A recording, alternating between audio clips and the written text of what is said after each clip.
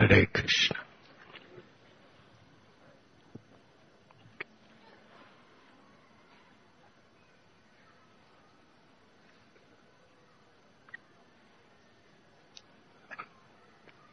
We offer our sincerest, heartfelt obeisances and gratitude to His Divine Grace, A.C. Bhakti Vedanta Swami, Prabhupada.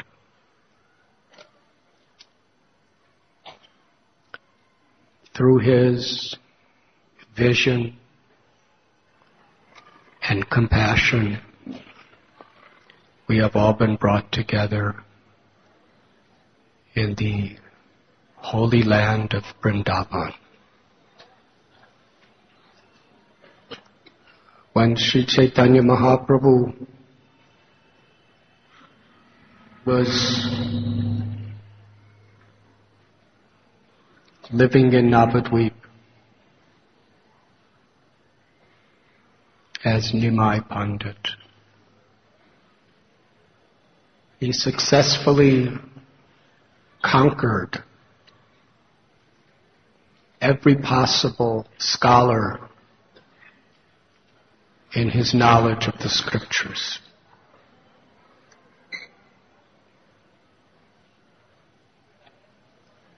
When he went to Gaya on the occasion of offering the Shraddha of his departed father, Sri Jagannath Mishra, he met with Shripad Ishwara Puri. In the presence of the presiding Istadev of the lotus feet of Lord Vishnu, hearing sincere and pure-hearted Brahmins chanting the praises and the powers of loving devotion to the feet of Vishnu, and then seeing his Guru standing before him, Sri Chaitanya Mahaprabhu first manifested what he had hidden so carefully throughout his life. The very purpose of his coming to the world. Could everyone hear?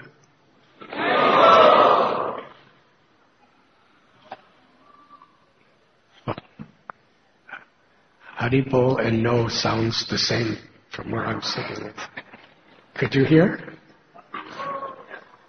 My God brothers and God sisters could hear. It's watering the root of the tree, so all of you will be happy.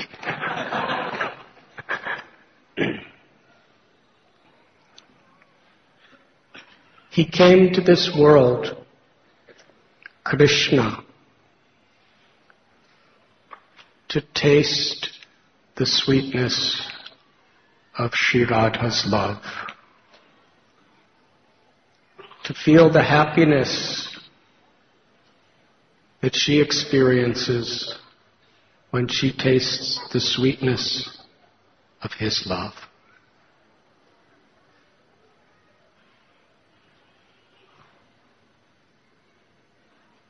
As no one else could do.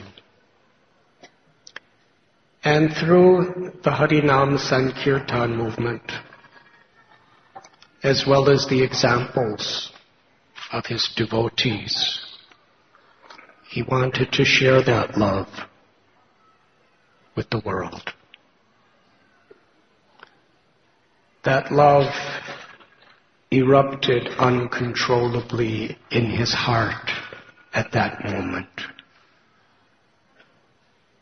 He accepted initiation from Ishwara Puri, rendered very humble, simple services. He cooked for his Guru. He cleaned for his Guru. He massaged the feet and the legs of his Guru. He volunteered to do any menial chore for his guru. Although from a material perspective, he was the greatest scholar in the whole world, from a spiritual perspective, he's the supreme absolute truth, the personality of Godhead, the source of Brahman and Paramatma. He wanted to show by his example how to progress on the path of bhakti as a devotee. And also, from an internal perspective, it is the Lord's deep, eternal wish to serve his devotees. As the devotee's only wish is to serve and please the Lord. There is that beautiful meditation of Krishna as a little infant baby, Gopal, laying on a single leaf from a banyan tree. And that leaf is floating in the ocean of devastation with nothing else around it. Now, if you were a little baby on a single leaf in a massive ocean that covered the entire planet of the Earth, that was covering half the universe, and there were massive waves and teeming gillyfish jumping up and down, what would you do? Krishna was very happily sucking on his toe. Markandeya Rishi had this darshan. And our beloved acharyas tell why he was sucking on his toe. Again, there are so many levels of explanation for whatever Krishna may do. One is, babies like to suck their toes. At least that's what they say. You mothers, have you seen this? Lakshmi Moni Devi, the mother of the universe. She is confirming that babies like to suck their toes. So what is so extraordinary about the Supreme Personality of Godhead doing what every baby likes to do? What is so extraordinary is the reason he's doing it. Because devotees,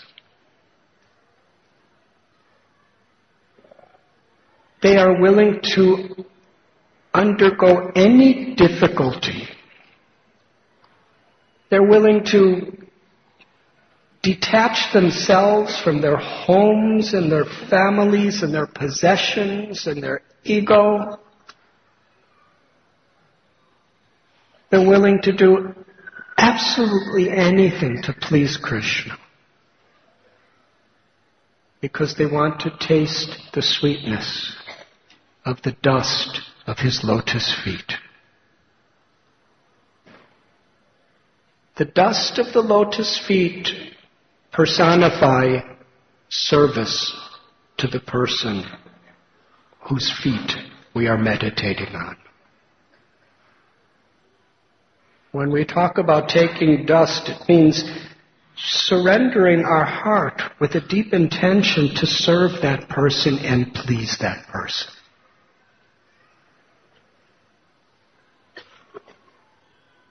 Vishayani vinivartanki niraharasya dehina rasya varajam rasopyasya param drispani vartate. Krishna tells in Gita that one can cross over all the temptations of the attractions and aversions of this world by tasting something higher. And that is bhakti. Devotional service. Tasting the sweetness of service to the dust of Krishna's lotus feet. And Krishna sees how his devotees, the type of ecstasies and madness of transcendental happiness that they experience tasting it. Krishna wanted to taste it himself.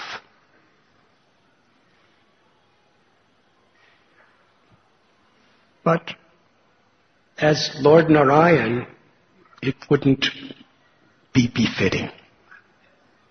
As Krishna, Kishore, was playing on the flute, it doesn't fit. But as a little baby, he could suck his toes to his heart's content and taste the sweetness of what his devotees are always aspiring for.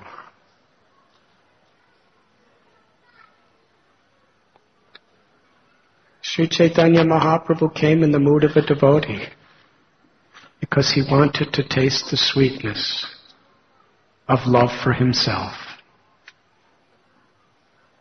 And the Hladini Shakti, the supreme lover, the reservoir and origin of all love that is in the heart of every devotee, is his own Shakti, Sri Radha.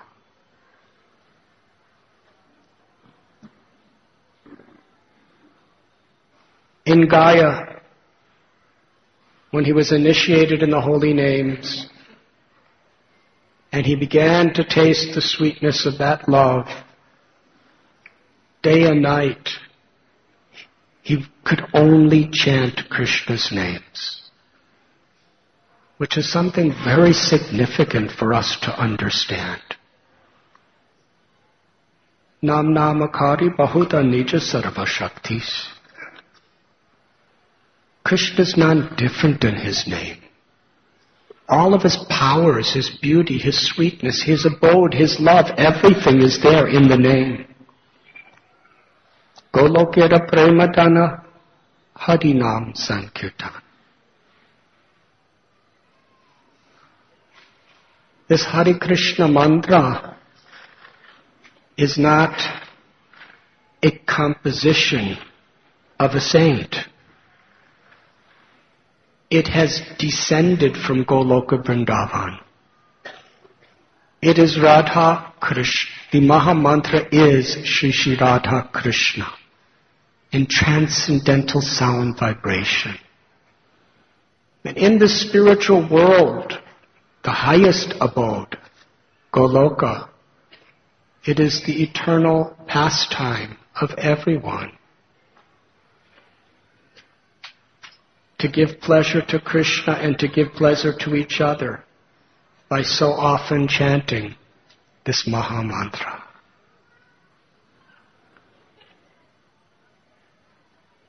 Immediately Lord Chaitanya wanted to go to Vrindavan. In fact, in the middle of the night, when everyone was sleeping, he left Gaya and was running to Vrindavan. Weeping, crying, where is Krishna? Where is Krishna? Vrindavanam parityajya padam ekam nagacchati. Krishna never takes a single step outside of Vrindavan. In his ecstasies, he was running to this place. The demigods from the higher planets, they called out to Lord Chaitanya, so only he could hear that this is not the time for you to go to Vrindavan. You have descended to the world to establish the Harinam Sankirtan movement in Navadvip. You will go to Vrindavan another time. Out of compassion for all of us, Sri Chaitanya Mahaprabhu put aside the most profound longing of his heart to return to his eternal abode of Vrindavan, in the mood of a devotee to meet Krishna. In Navadvip, he established Harinam Sankirtan. In Srivasangam during Mahaprakash, he fulfilled all his devotees' innermost desires by revealing exactly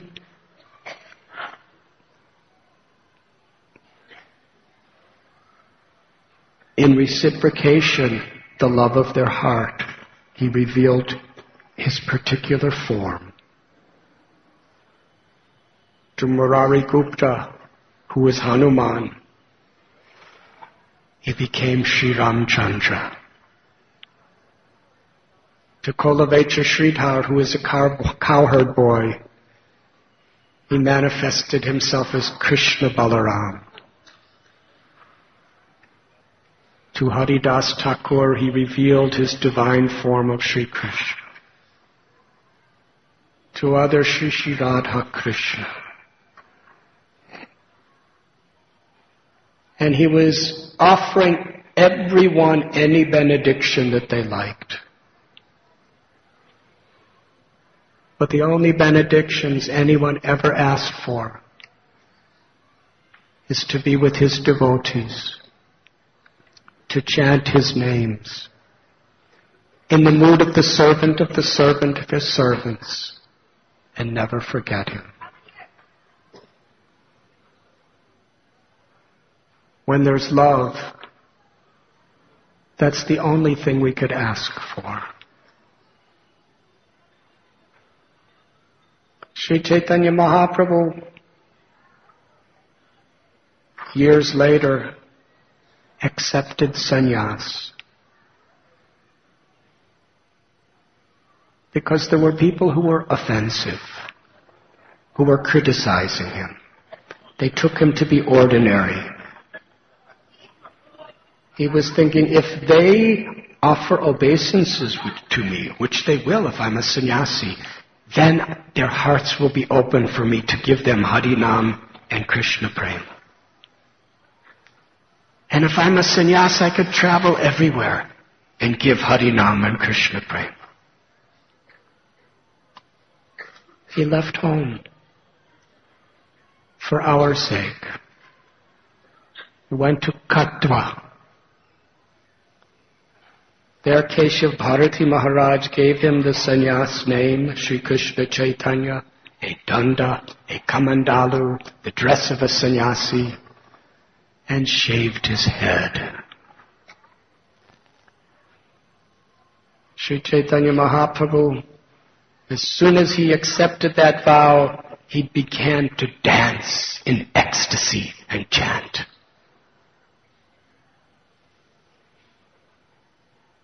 And what were his words? Now I will go to Vrindavan. Now he's a sannyasi. Nothing could stop him. And he was moving toward Vrindavan. Keshav Bharati Maharaj and the entire town of Katwa were going to Vrindavan with him. After some time, he sent everyone back except his very close associates, including Nityananda Prabhu. Nityananda Prabhu knew that the people in Navadvip, Sachi, Advaita, Gadadhar, Srivas and his brothers, Haridas, they were dying of separation. So he led Lord Chaitanya to Shantipur, where he met his mother.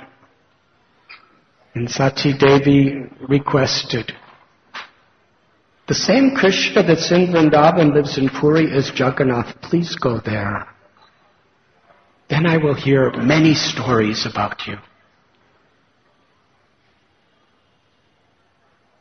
Kaviraj Goswami tells when Sri Chaitanya Mahaprabhu was in Puri, the thought of Vrindavan would increase his love many, many times.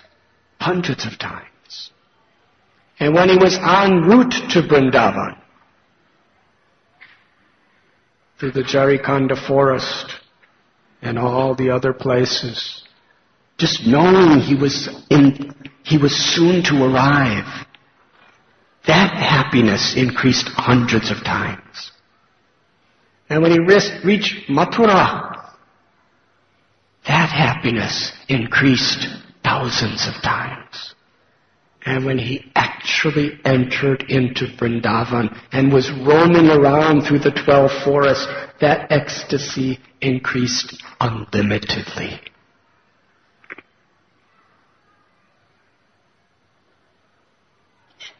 But for the sake of his devotees, after 2 months, he went back to Puri,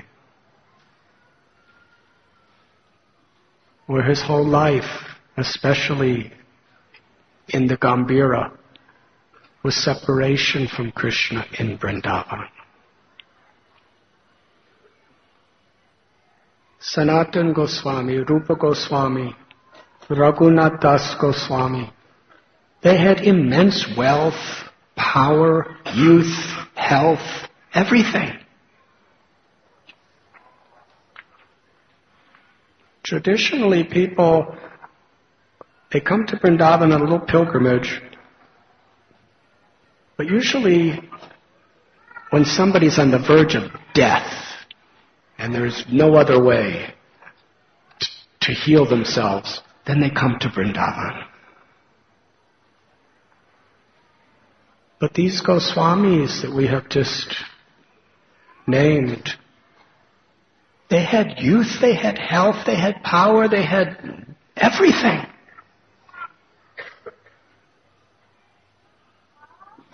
But they gave everything away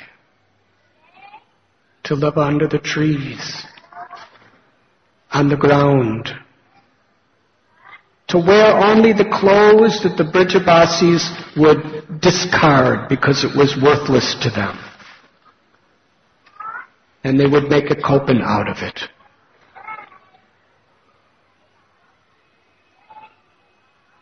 And to beg with such gratitude. Sanatana Goswami was the prime minister, and the king divided his entire fortune with his... He was like his younger brother.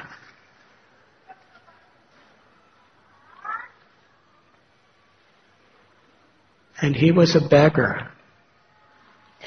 He was begging. Let us meditate on this spirit. He wasn't just ritualistically begging. He had such honor for the Brijabasis. He was begging for some of their food. Not because he needed food, because he considered the mercy of the residents of Vrindavan to be a treasure that cannot be valued in monetary terms.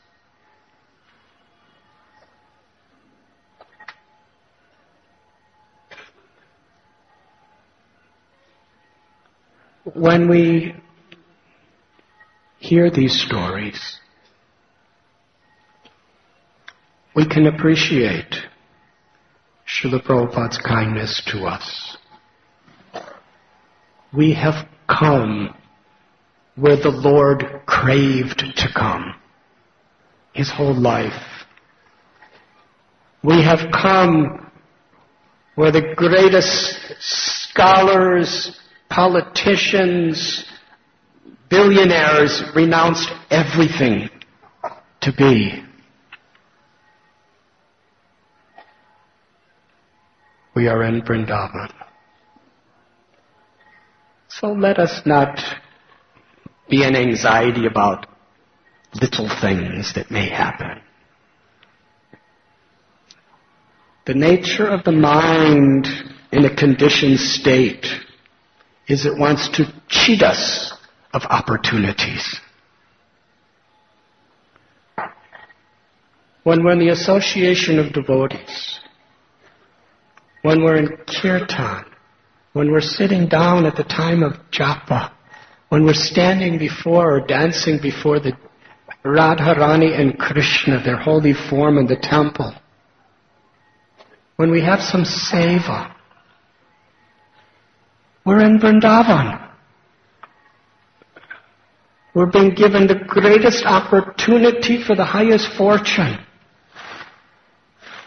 But the mind wants to cheat us, to take it cheaply, to be thinking that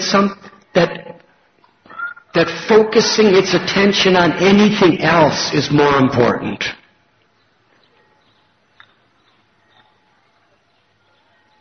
And we come on these pilgrimages to be with each other, to help remind ourselves very, very strongly that there is nothing more important. Birth after birth after birth, the mind wants to cheat us by putting other priorities to consume our attention. But Harinam, Vaishnav Seva, Jiva Daya, service to the devotees, sharing this wonderful gift with the people of this world. These are the jewels of life. And we come on this pilgrimage to deeply appreciate that treasure and take it back with us wherever we may go in the world.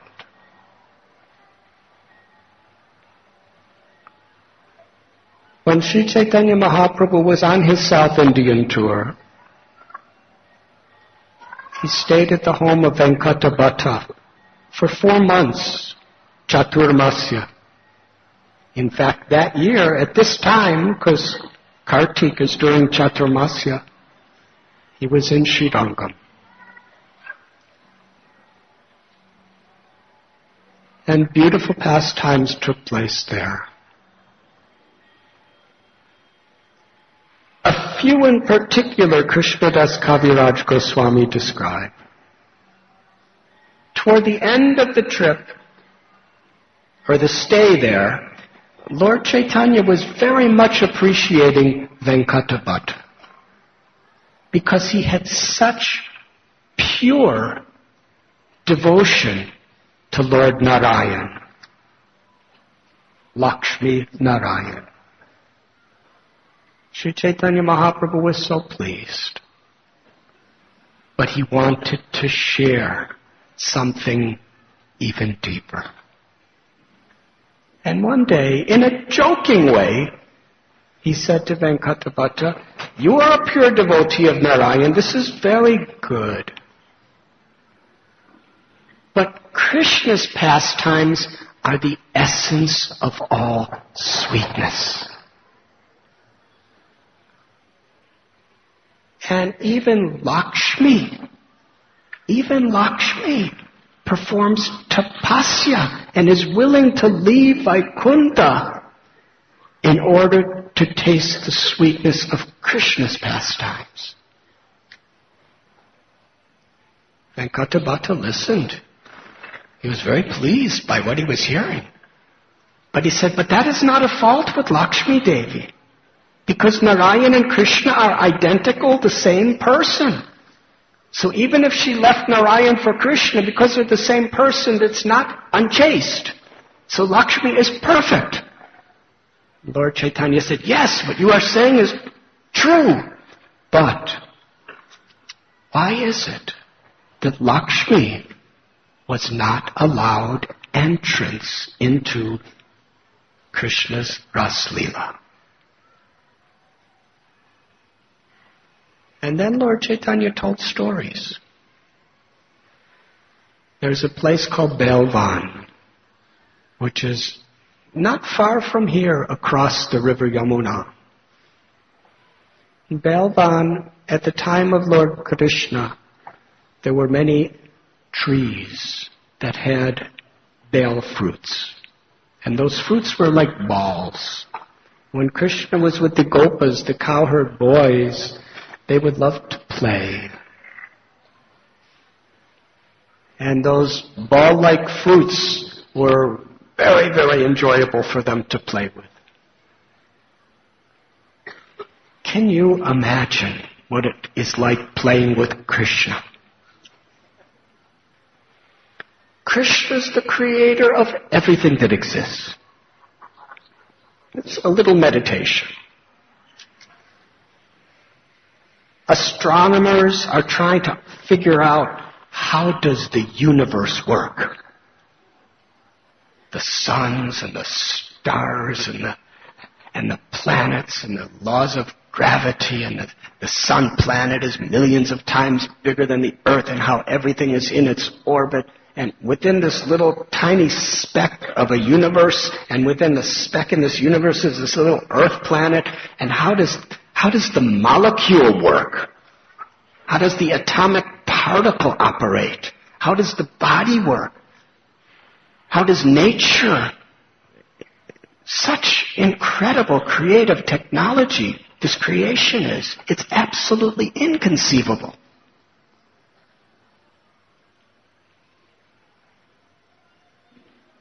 And it's all created by Brahma. And Brahma is just created by Vishnu. In fact, the Brahma who created this universe wanted to meet Krishna, and he went to Dwarka. And the guard at the door reported to Krishna, and came back to Brahma and said, "Which Brahma?" Krishna's asking. Which Brahma? The four-headed Brahma. Because he said the four-headed Brahma, Krishna knew how to humble him. When he came in, he saw 8-headed Brahmins, and 16, and 64, and 128, and I'm not a mathematician. He saw Brahmins with hundreds and thousands of heads. So could you imagine what those universes might be like? And Lord Brahma himself has prayed, Ishvara Parama Krishna, Satchit Ananda Vigraha, Anadirādhira Govinda Sarva Karana Karanam. It means I'm a controller, and everyone in a little way is a controller, but Krishna is Parameshwar. He is the supreme controller of all controllers. And his body, his personality is Satchit Ananda, eternal, full of knowledge and full of bliss. He's the cause of all causes. He's all that is. Sarva Karana Karana. The origin of everything. So if we analyze how material nature works, what creativity! It's absolutely incredible. Well, the cause of all that creativity is playing with his boyfriends. Can you imagine what type of games they create? We see in this world how many little games there are. How many sports? There's so many sports and so many ways to play.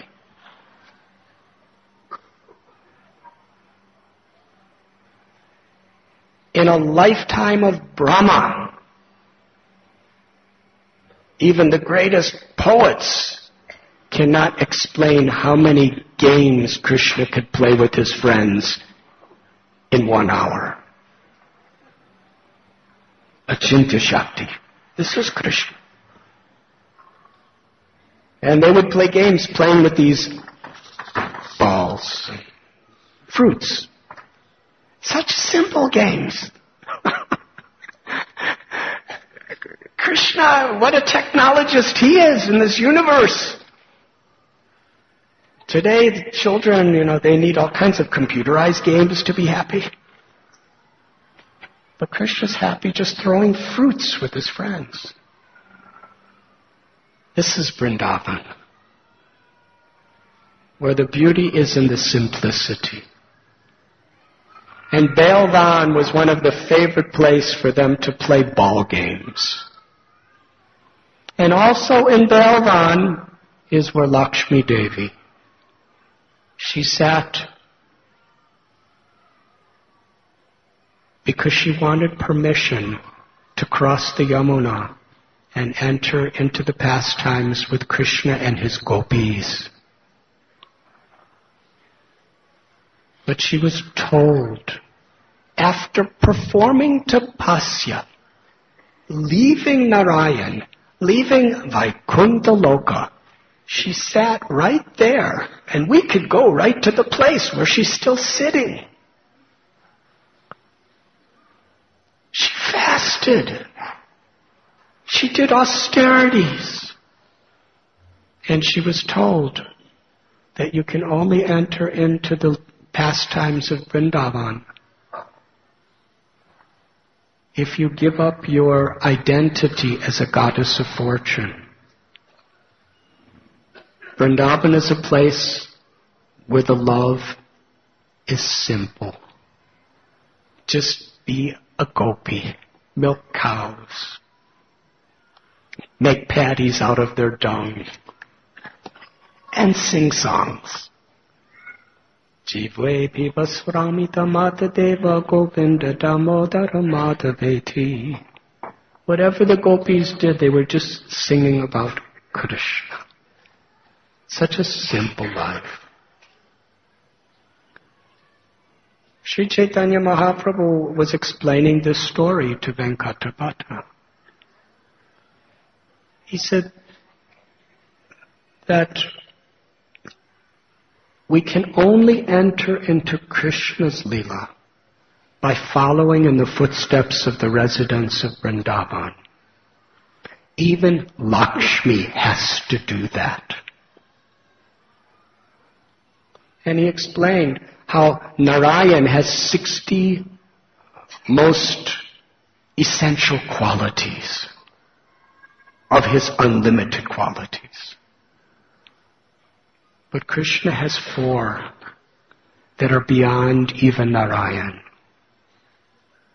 His Leela, his pastimes, are a limitless, bottomless, shoreless ocean of happiness. His devotees, the gopis, the gopas, their love for him is so unlimitedly deep, so unconditional, that Krishna actually gives them entrance into such a personal relationship where his identity as the absolute truth, as the supreme God of all gods, moves aside. And he becomes their child, their friend, and their lover.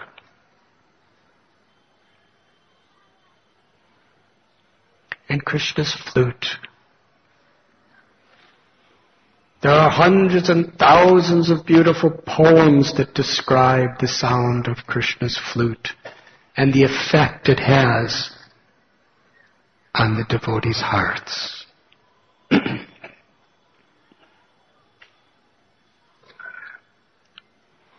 When Krishna plays his flute, the trees tremble and dance. Sometimes the movable objects become stunned like trees. Sometimes the rocks melt and flow like rivers, and sometimes the rivers become stunned and immovable. Chaitanya Mahaprabhu said, when Krishna's flute enters into the ear of the gopis, it's like a bird that goes in through their ears and makes a nest so that nothing else could get into the ear, and then goes into their heart and completely steals their hearts.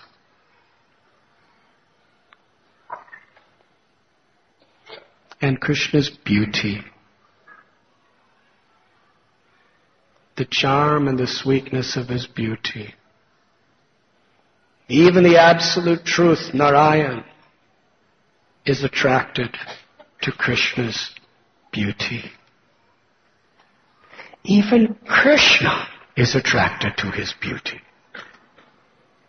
Chaitanya Charitamrita tells a story where Krishna saw a reflection of himself in a jewel pillar and became stunned and intoxicated by his beauty.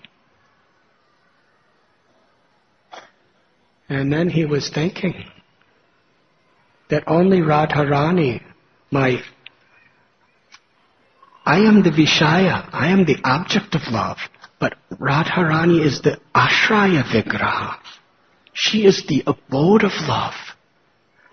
What does she experience when she sees my beauty? Even I cannot understand that.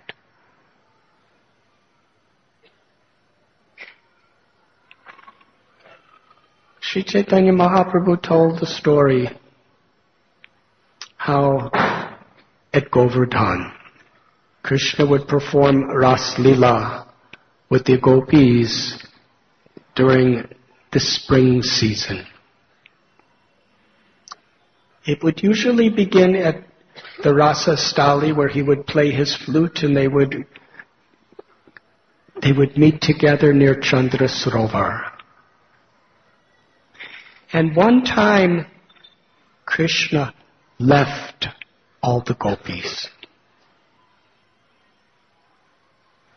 And they were searching everywhere for him. He was sitting in a place. Krishna's great-grandson, Vajranabh, actually had a deity made or manifest in that very place. It is called Paita, which immortalizes, even to people like us, this pastime. Krishna was sitting, and the gopis were looking for him, and they saw him from a distance, and chanting his names in great separation, weeping and crying, and in such expectation. They were very happy. They were running toward Krishna, and Krishna wanted to run away, but his emotions were so much affected by the gopis that he couldn't move. So he disguised himself. He manifested his form of Narayan.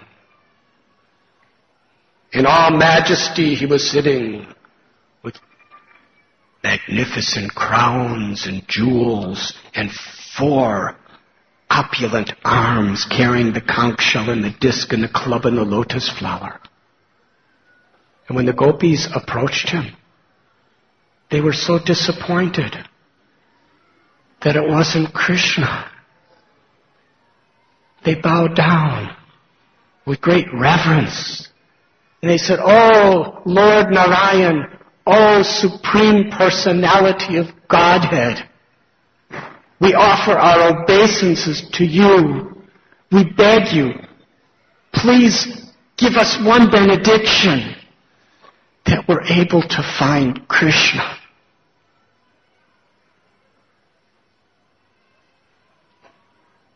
Srila Prabhupada explains there, they knew he was God, but they weren't concerned with God. They wanted Krishna. This was the sweetness, the intimacy of their love.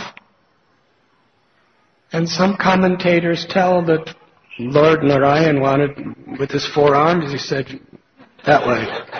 So they ran to search for Krishna. And a few moments later, Srimati Radharani approached the Lord. And he was in his Aishwarya Bhav as Narayan, with his 4 arms. And he wanted to play a trick on Srimati Radharani. And he tried with all his powers. What is the power of God? An expansion of an expansion of an expansion of an expansion. Mahavishnu, he just exhales an entire cosmic manifestation and all the universes are manifest. He inhales and the whole cosmic manifestation goes in his body and everything is finished. That is his power. But before Sri Radha, although he tried to keep those 4 arms, 4 of the arms, just 2 of them disappeared. And she understood he was Krishna.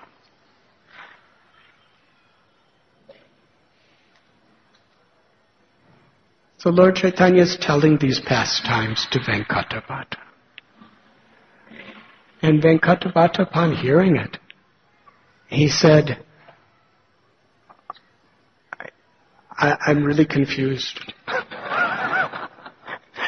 And Lord Chaitanya, seeing him confused, said, actually, Narayan and Krishna are one. There's no difference.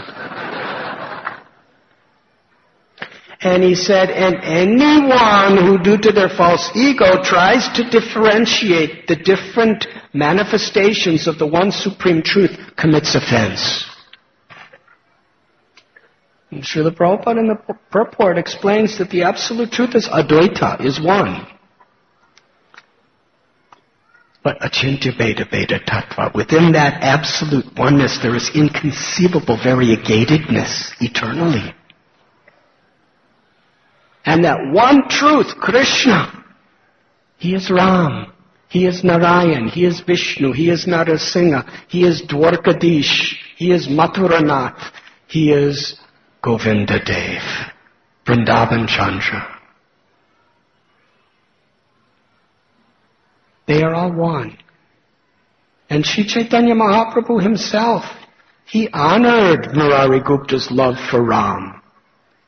And he actually deeply honored and was happy with Venkatapati's love for Narayan. But he gave him entrance into the sweetness of Vrindavan.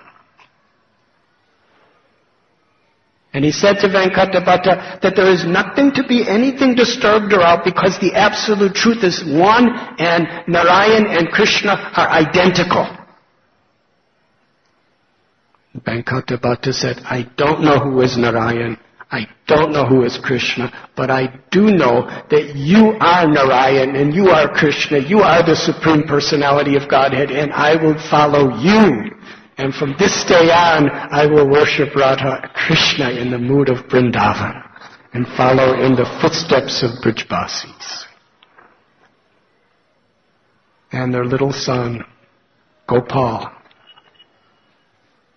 when he saw the transformations of his father, and he received the mercy of Sri Chaitanya Mahaprabhu, he was later to become Gopal Bhatta Goswami.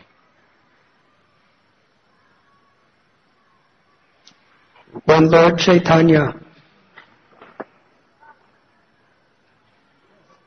was about to leave Navadvip to take sannyas, his intention was to come here to where we are in Vrindavan. There's a beautiful story. It is explained quite elaborately in Bhakti Ratnakar. There was a devotee. His name was Lokanath Goswami. He was born in Bangladesh. His birthplace is still there. His father was Padmanam Chakravarti, and his mother's name was Sita.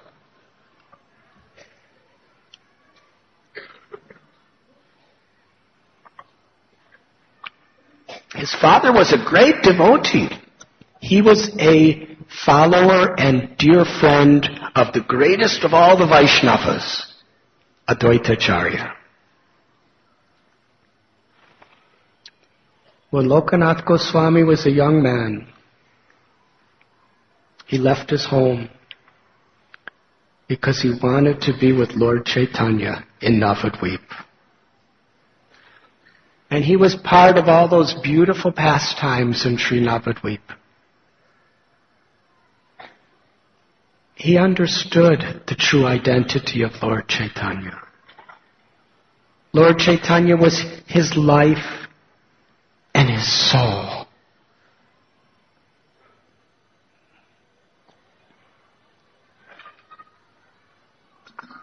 Lord Chaitanya told him privately that he was going to take sannyas and leave Navadvip. Lokanath Goswami's heart was broken. You're going to cut off your beautiful hair? You're going to take off your ornaments and be in the cloth of a simple mendicant? You're going to leave your beloved wife, Vishnu Priya, who's the goddess of fortune, and your mother, Sachi, who has nothing except you in her whole life, and all your friends, Srivas and Advaita and Gadadhar and Nityananda, you're going to leave all of us? He was thinking, how is this? And in his mind, he was tormented. He did not want to be in Navadvip when the news came that Lord Chaitanya had left and renounced the world. It would be too painful for him. He couldn't say anything. But Sri Gauranga understood his heart. And he said, Lokanath, you will not survive being here when I take sannyas. But after I take sannyas, I will be going to Vrindavan. So you leave now. Go to Vrindavan, and I will meet you there, and we will be together. Lokanath Goswami's heart was crushed. He wept incessantly. He fell in his full prostrations and took the dust of Lord Sri Chaitanya Mahaprabhu's lotus feet. And then without saying any reason to anyone, he went to every Vaishnav with tears in his eyes and fell at their feet and took their dust. And he left for Vrindavan. He visited many holy places on the way. By foot, he arrived and waited for Lord Chaitanya. He received the news that Lord Chaitanya was actually on his way to Vrindavan to meet him. But he was detoured to Shantipur. And due to the love and the affection of his devotees, all his plans were changed, and now he was living in Puri. So Lokanath Goswami was just ready to go to Puri. But then he heard news that Lord Chaitanya has left Puri and has gone to South India. Lokanath left Vrindavan barefoot and started walking to South India to find Sri Chaitanya Mahaprabhu. Now, in those days, they didn't have GPS. Or text, texting Kala Krishnadas, where is Lord Chaitanya? There was no possible way of communication. Can you imagine the faith of Lokanath Goswami? He leaves Vrindavan by foot to go to South India to meet Sri Chaitanya Mahaprabhu. Is he going to be in Andhra Pradesh or Madhya Pradesh, or is he going to be in Tamil Nadu and Kerala or anywhere? But you see, when devotees are in this state of loving devotional service, nothing's impossible. Sometimes Srila Prabhupada would give very difficult things to do. that historical event where the devotees of the BBT, the art department was in New York, part of the department was in Los Angeles, and they were coming out with one book every few months when they were really on marathons. And Srila Prabhupada said, I want 17 volumes, Chaitanya Charitamrita, complete in 2 months. So the head of the BBT said, Prabhupada, that is impossible. Prabhupada's historical words. And he wasn't joking. He said, impossible is a word in a fool's dictionary. You do it. And they did it. It was impossible, but they did it. So when devotees have that enthusiasm to please the Guru and please the Lord, they can transcend material nature in so many ways. So Lokanath Goswami just left. And he walked all the way to South India. But it took him about a year to get there. And the whole time his heart is yearning and longing to be with Lord Chaitanya. And when he arrived in South India, he found out Lord Chaitanya had returned to Puri. So he went to Puri.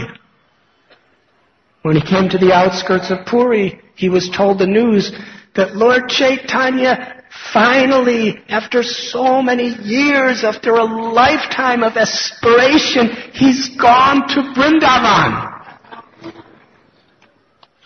And Lokanath Goswami was supposed to be there to meet him.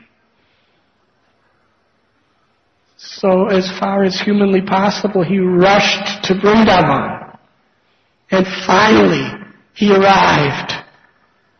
The one instruction that Lord Gauranga gave him was, be in Vrindavan, I'll come there and we'll be together. And when he arrived there, here, he was told that Lord Chaitanya, he spent 2 months here. He was at Imlital, chanting his japa every day on the banks of the Jamuna. And he was living at a Kruragat. And he roamed through Mahaban and Katiraban and Bhadravan and Bandiravan and Vrindavan and Kamyavan, Talavan, Madhuban, Kamudavan. He was everywhere in great ecstasy. He was talking with the cows, his old friends, and with the deers, and with the peacocks, and the monkeys, and the parrots, and the Brijabasis. But he left for Prayag. Lokanath Goswami fainted. He left. He just left. So Lokanath Goswami decided the next morning, I'm leaving for Prayag. But that night, Sri Chaitanya Mahaprabhu appeared to him in a dream and said, Lokanath, I want you to stay in Vrindavan for the rest of your life. Very soon, Rupa Goswami and Sanatana Goswami will come and meet you here.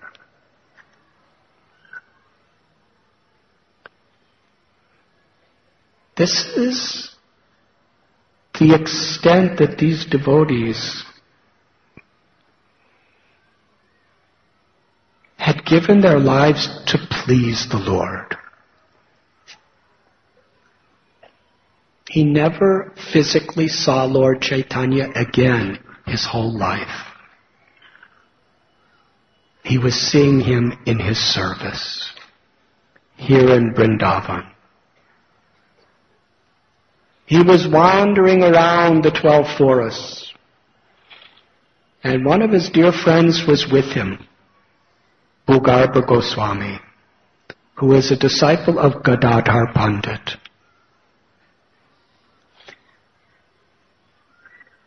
At one time,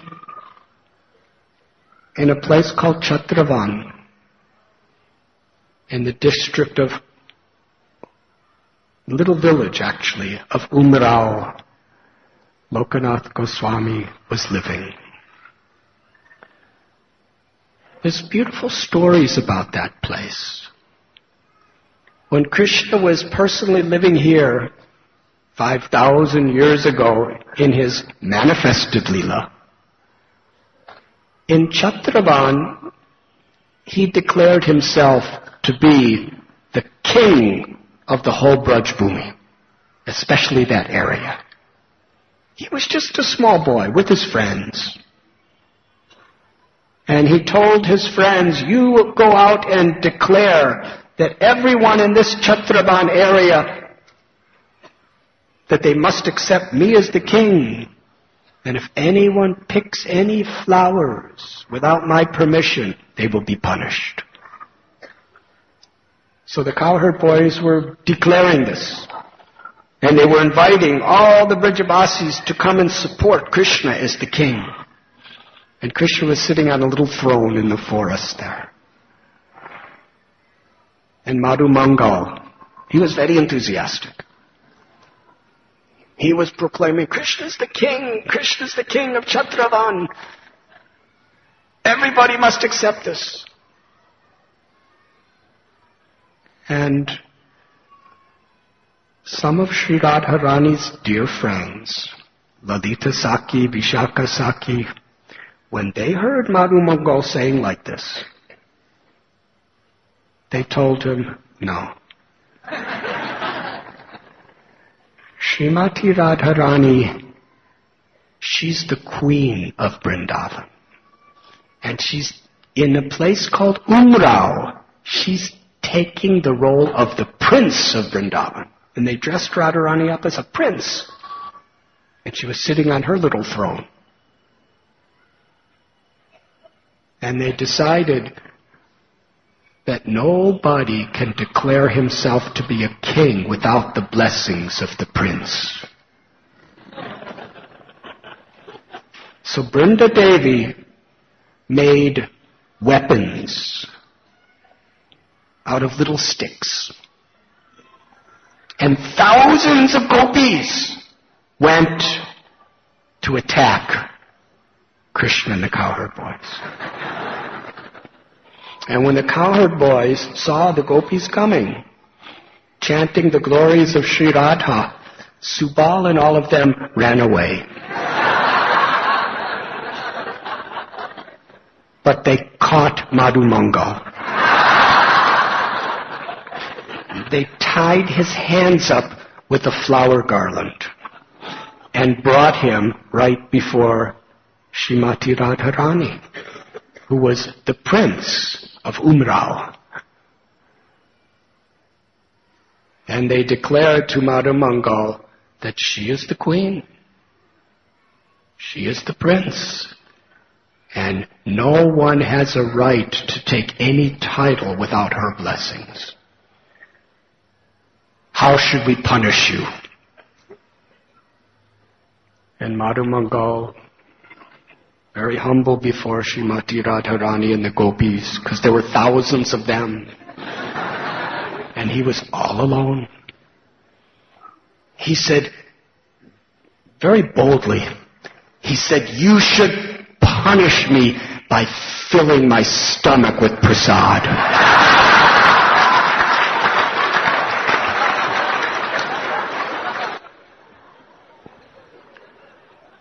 And Radharani said to Lalita, she said, what is the use of keeping a useless Brahmin like this here? A useless Brahmin, the only thing he wants to do is fill his belly. Just let him go. So they let him go, but his hands were still tied up with a flower garland. Now, you may think a flower garland, you just go, yes? It was just, there wasn't ropes. It was, because they didn't even use strings in those days. They just had special ways of making the flowers together. And they would use natural strings from vines to bring them together. The strength of that garland was the bhakti in which it was put around him. So he was helpless. So he was very much afraid. And he went back to Krishna. And Krishna saw him tied up. He said, what happened to you, Madhu Mangal? What happened to you? Madhu Mangal said that Sri Radharani is declaring to be the prince. And you have no right to have any role without her blessings. And Krishna said, well, I'm seeing that you're in so much anxiety. I'll do anything you say. What should I do? Madhu Mangal said, you should surrender to Srimati Radharani. So Krishna went.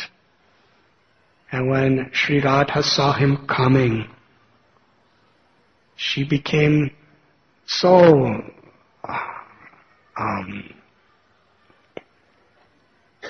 ecstatic and uncomfortable in the role of a prince. But her friend said, no, you stay like this.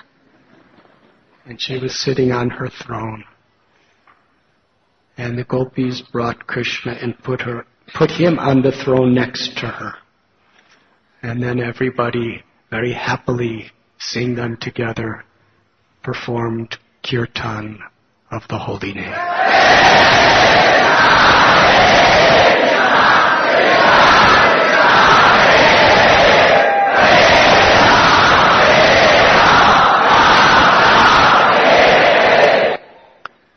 All of these beautiful pastimes are various creative expressions of pure love, because the ultimate happiness of a devotee is to see the happiness that Radha, Govinda share with each other.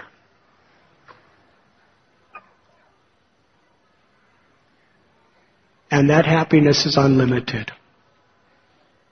When we take our happiness is in Krishna's giving his love to Sri Radha and Radha's giving her love to Krishna, then our happiness becomes unlimited.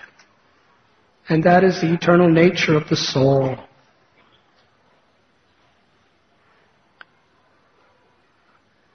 So it was in that forest that Lokanath Goswami was living, meditating on these wonderful pastimes. And he was alone most of the time. And by Krishna's arrangement, a desire awakened within his heart. He desired to have a murti, the holy Archa Vigraha, to worship with love. In the Western world, and sometimes even these days in India, people think that deities are idols. Srila Prabhupada explains, Krishna is the ultimate creator of all existence. The whole material existence is his energy. And if he wants to manifest himself personally, to receive the love and give his love through his energy to his devotee in whatever form he wishes, it is absolutely the truth that he does so.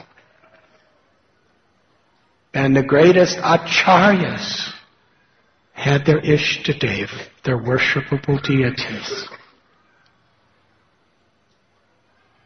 Lokanath Goswami wanted to have that loving exchange. But in those days, there was no Loy Bazaar where you buy deities. Vrindavan was a forest. Where do you get a deity? He was just sitting in this lonely forest near a place called Kishori Kund, which is one of Radharani's most favorite places.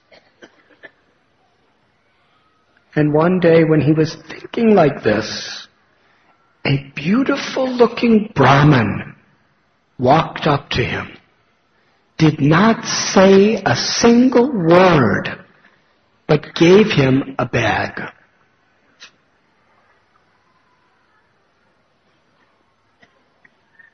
Inside was a deity of Krishna, Lokanath Goswami looked at the deity of Krishna and then looked to thank the Brahmin and ask him who he was. The Brahmin was gone. He disappeared. Lokanath Goswami was in ecstasy. He started to weep. Krishna's here, but he was so confused. Who was that Brahmin? And what am I going to do? And how is this happening? And then the deity spoke to him. He said, "My name is Radha Vinod. And I have been living in this area of Umrao for a long time, just waiting for you. And without the help of anyone else, I personally brought myself to you."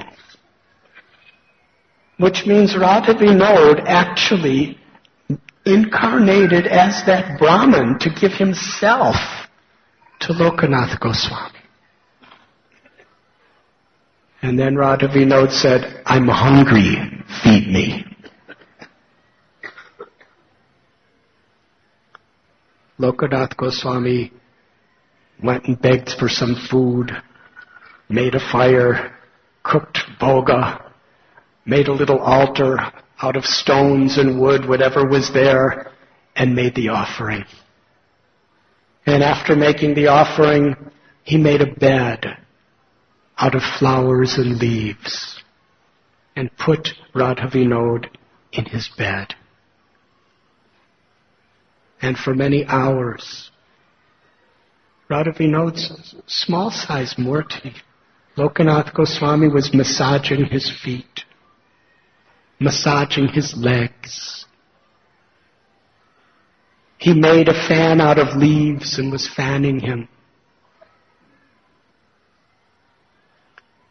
He somehow or other begged and got some cloth and made another bag out of that cloth, and that became Radha Vinod's home. Because as Lokanath Goswami would travel, he would have that cloth and wear it around his neck. And Radha Vinod was always pressed against his heart.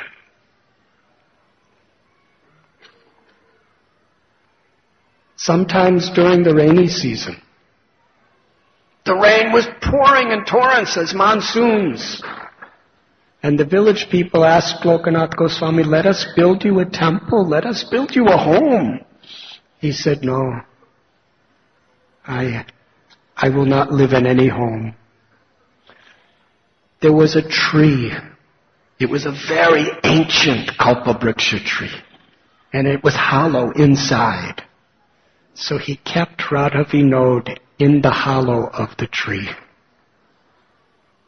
and would offer all of his worship to the deity in the tree, and he would be outside, subjected to all the rain and all the cold. He didn't just tolerate the difficulty. He gratefully accepted it because he had the opportunity to serve his beloved. As he was traveling in this area, sometimes he lived very close to Vrindavan in the forest of Kadiravan. In fact, I believe there is bhajan kutirs of the places where Bhugarbha Goswami and Lokanath Goswami would do their bhajan in Kadiravan. And he would meditate upon Krishna's leelas there. The Srimad Bhagavatam explains one beautiful story. And our acharyas have given in their commentaries many wonderful realizations of this story. May I tell? Thank you.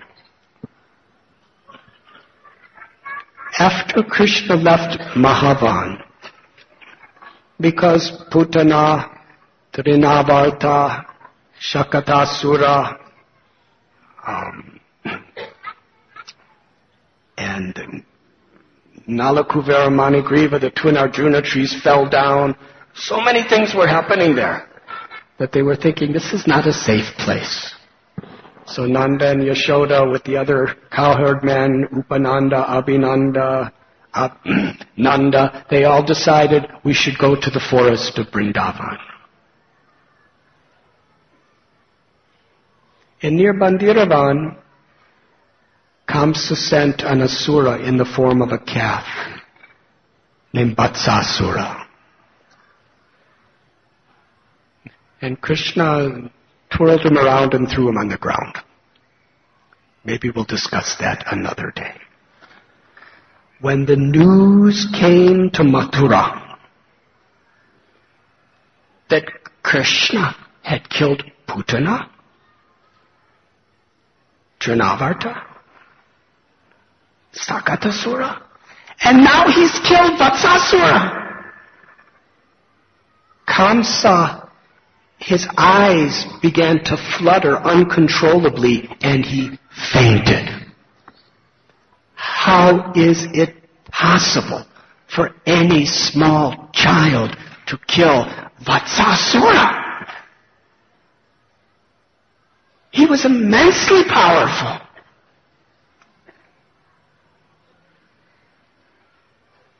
But then the ministers of Kamsa said, there's only one solution.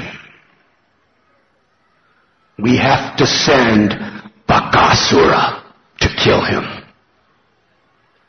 And Kamsa became really enthusiastic. Bakasura.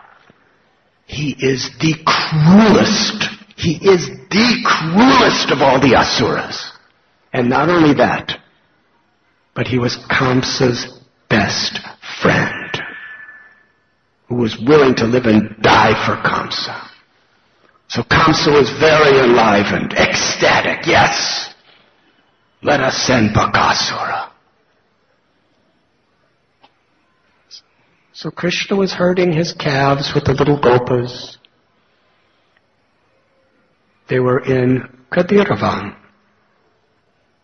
The calves were jumping around and playing, and the children, gopas, were jumping around and playing in so many ways, and the boys were taking the calves to better, very luscious grassy areas to eat the grass, and take them into these beautiful kunds to drink the crystal sparkling nectarine waters. And one day, after playing for many hours and drinking nice refreshing water, they saw something that was extraordinary. It was never there before. Because Kadiravan is one of their favorite playing places. But now they were seeing this immense mountain. And it was like a white mountain. It was huge. And the boys were thinking, what could this be? This is bigger than Mount Kailash. But it seems to be moving.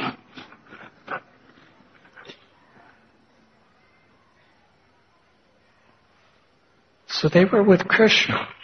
They were fearless. And they were curious. So they started coming closer and closer, and they saw that it was a breathing mountain. And they were talking amongst each other. They saw that he seems to have this long neck, and the neck is kind of down, and there's a massive, gigantic, razor-sharp beak. This is a massive bird. It's a crane. And as they came closer, Bakasura roared. And with his gigantic beak, he attacked Krishna. In fact, he just closed his beak around Krishna and Krishna kind of jumped inside and he swallowed Krishna. When Krishna was inside this massive asura, the cowherd boys, even Balaram, fainted. They were in total anguish. Now, Balaram is the Supreme Personality of Godhead. He knows that Krishna's undefeatable. He knows that whatever this asura must be is just Krishna's insignificant material energy.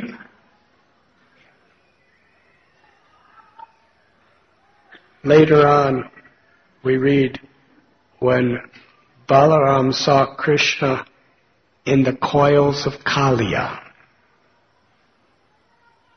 he said, I'm Anantashesha.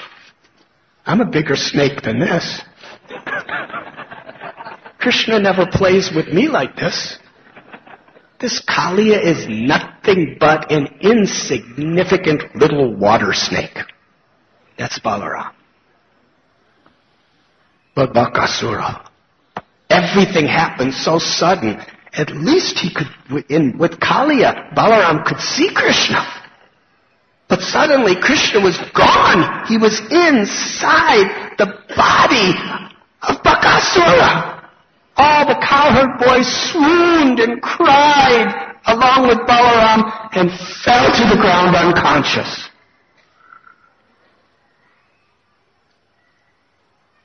Krishna, who was in his throat, Baka's throat, he began to radiate his effulgence, the Brahmajyoti, and it was extremely hot. It was burning Bakasura's throat. And not only that, Krishna, he was playing. He was expanding himself gigantic in the throat, then contracting himself small, then expanding, then contracting and expanding and contracting. And meanwhile, he was burning hot. And Bakasura was like, he was in such pain. He was being tortured. He was screaming. He couldn't even scream because he couldn't get any air out of his throat. Krishna was going, doo, doo, doo, doo, doo, and the heat. His heart was about to burst with pain. His eyes were bulging. And Bakasura was in such a state. With all his might, he was trying to spit Krishna out. And with his wings, he was jumping up and down, flapping as hard as he could, trying to get that inertia to spit Krishna out, but he couldn't get Krishna out. Then by Krishna's own sweet will, he came out of Bakasura's beak. A great miracle. Because as he came out, all kinds of saliva and other stuff came out with him. But Krishna's clothes and his garland and his ornaments and his hair was just perfectly fresh. And there wasn't a single touch of any of the saliva or blood or vomit or anything else that was coming out along with him. And he started dancing. And Bakasura wanted to kill him, so he took his razor-sharp beak. And Krishna was dancing around as he was doing. And then he opened up his mouth again to try to crush Krishna with his beak. And meanwhile, all the gopas were watching this. You see, as long as he was in the mouth of Bakasura, the gopas were unconscious. But as soon as he came out, they came back to consciousness. And Krishna, effortlessly, with his little hands, he took one side of Baka's beak and another, and Srila Prabhupada said he bifurcated.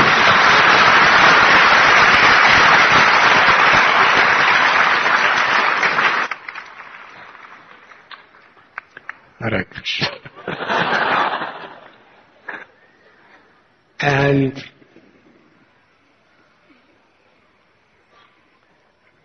Bakasura was like two twin mountains laying next to each other. Krishna kind of ripped them up in half. Just like... And when that happened, all the demigods who were practically unconscious themselves during this ordeal, they collected chamuli flowers and jasmine flowers from the heavenly planets, the best flowers, and they were showering them upon Krishna. And the cowherd boys were clapping and jumping and saying, well done, and they were all coming and embracing Krishna, and Krishna was smiling. And when they all went back to Vrindavan that day, the Gopas were so excited. They couldn't stop talking about how Krishna killed Bakasura.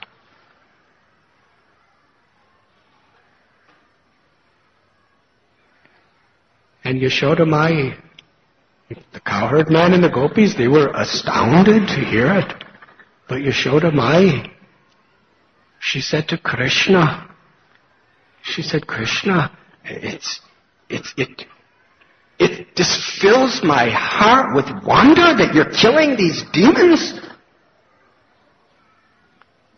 But we left Mahaban because of these demons. And it seems like wherever we go and wherever we take you, these demons attack. So Krishna, it's not safe for you. You're my child. You don't have to herd the calves or the cows. Actually, Nanda Maharaj has so many people. From now on, you will stay home with me, and I will protect you. I can't bear the thought of you going out there. And Krishna smiled at his mother, and he said, all these stories of my heroic deeds are all lies. There's never any demons that come into me. I'm going out to herd my calves. And Yashoda Mai, whatever makes you happy, my Krishna.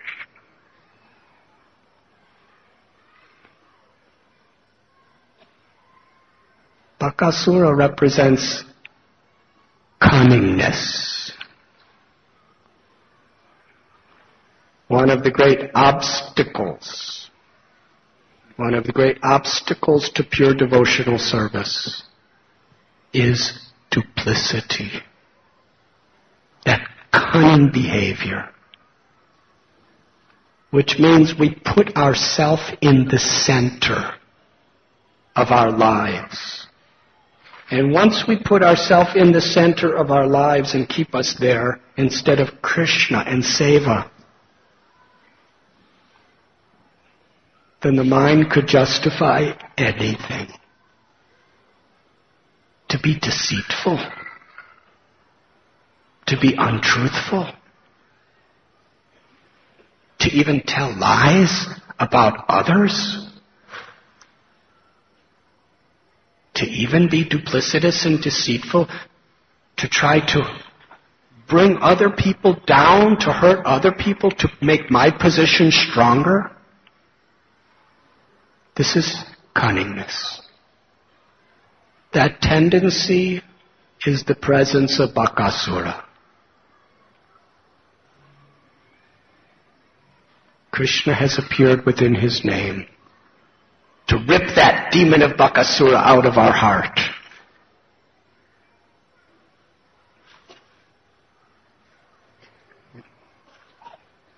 We are praying for pure devotional service.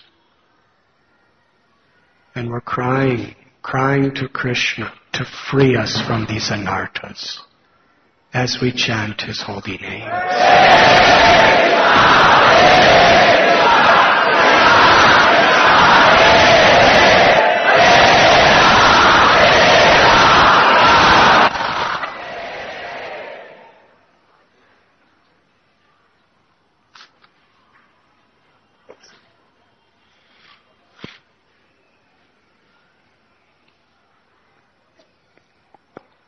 Lokanath Goswami was doing his seva for Radha Vinod. And while living in that Kadiravan area, he received a message from Srila Rupa Goswami, Srila Sanatana Goswami, that we are now here living in Vrindavan. Come, let us be together as brothers in the service of Lord Chaitanya. Lokanath Goswami, where the Radha Gokulananda temple is today, that's where he made his residence.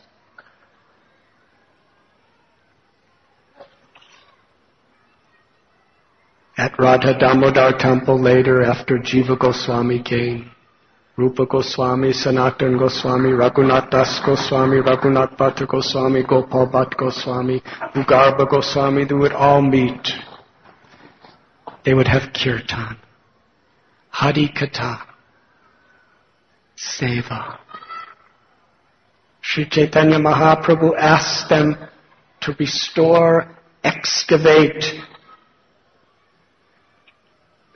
Vrindavan, so that people could come here on pilgrimage to exemplify the perfection of those in the renounced order of life,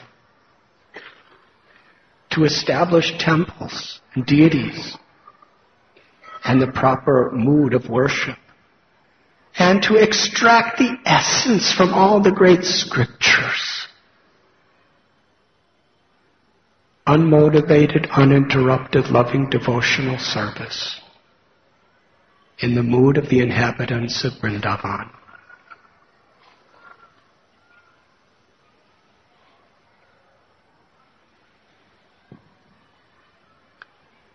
Not far from here is Chirghat. We were speaking about Lakshmi Devi. How she was aspiring to follow in the footsteps of the gopis. Srila Prabhupada explains the nature of the gopis' love. He especially quotes from Srila Krishnadas Kaviraj Goswami.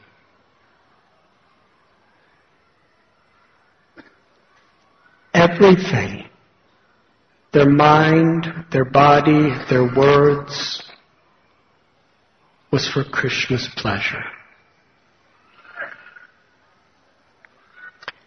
And the gopis, understanding Krishna's inner desires, was reciprocating accordingly. Shukadev Goswami, what was the exalted nature of his renunciation? We read how he remained within the womb of his mother for 12 years because he had no desire to come out into the world, because he had nothing to enjoy. The only reason anyone's born in this world is because we have a desire to enjoy material gratification. He was Brahman realized.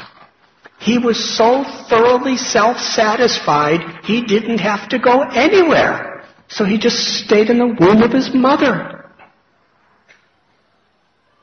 Vyasadeva was chanting the glories of Krishna, and Krishna himself had to come to convince Sukadeva to come out. And we know the story when he was going from his home and Vyasadeva was following him. There were some ladies bathing without clothes in a lake. And when they saw Sukadeva Goswami, they just went on bathing. And when they saw Vyasadeva, they immediately got out and started covering themselves and were very much ashamed. And Vyasadeva said, "Why are you ashamed of me? I'm old enough to be your grandfather. Sukadeva is young. He's only 12 years old. Why aren't you ashamed when he's there?" They said because he's Brahman realized. He makes no distinction between male and female. He doesn't see any of the dualities of the world. He's liberated. You are also, but because you're a grihasta, you have to make distinction. That was Sukadev's. And Shukadev Goswami, he praised, he exalted the gopis as the most highly pure, liberated of all souls. When Shukadev Goswami was 16 years old, he came into that great assembly where the greatest rishis, yogis, sages, gurus were together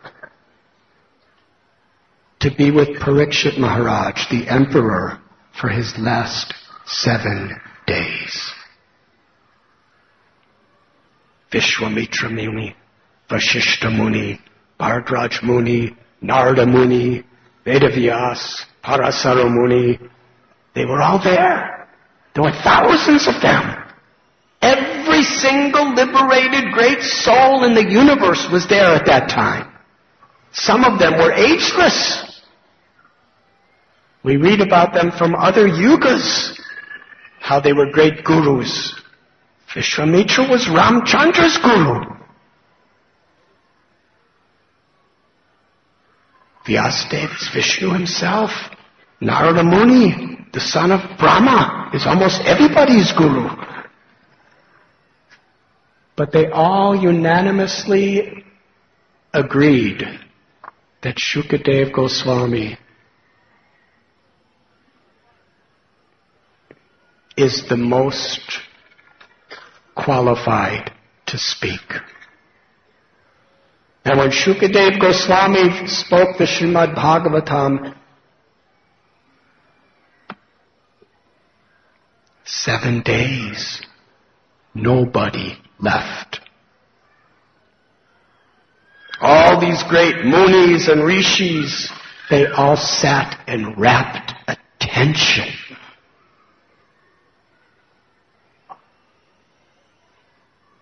Hearing the nectar of Sukadev Goswami's realizations.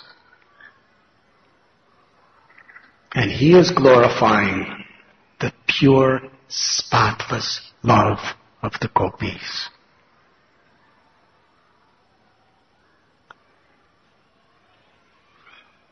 The gopis wanted to exclusively dedicate their body, mind, words, and lives to Krishna.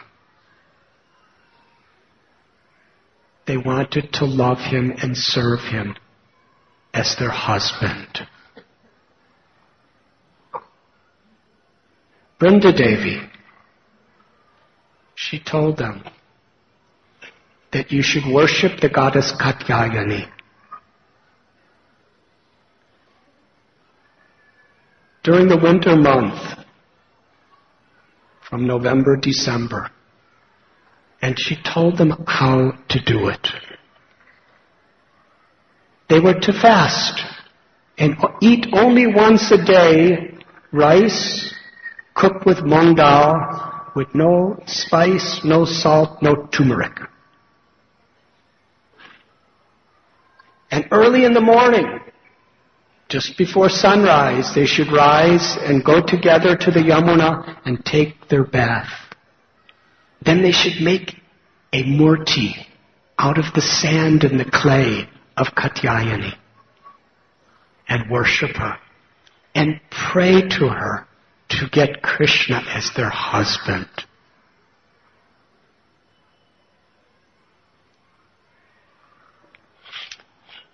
There's one energy of Krishna. But that one energy can manifest as Yogamaya or Mahamaya. Yogamaya is the spiritual energy that facilitates pastimes of love with Krishna. And Mahamaya is the material energy that covers our awareness of our own eternal soul and our relationship with Krishna. Mahamaya keeps us under the egoistic conception of I and mine. I am this body, and whatever is in relation to the body is mine. And our acharyas explain how Durga, or Katyayani, is the name of both the material energy when it's applied in that context, but also they are the names of Yogamaya. So it's not that the gopis were worshipping a demigoddess. They were worshipping Yogamaya, Krishna's eternal spiritual energy, because they were approaching her for pure unalloyed devotional service. Srila Prabhupada explains that even if a person worships a demigod, Prabhupada says, Narottam Das Thakur and others say there's no need.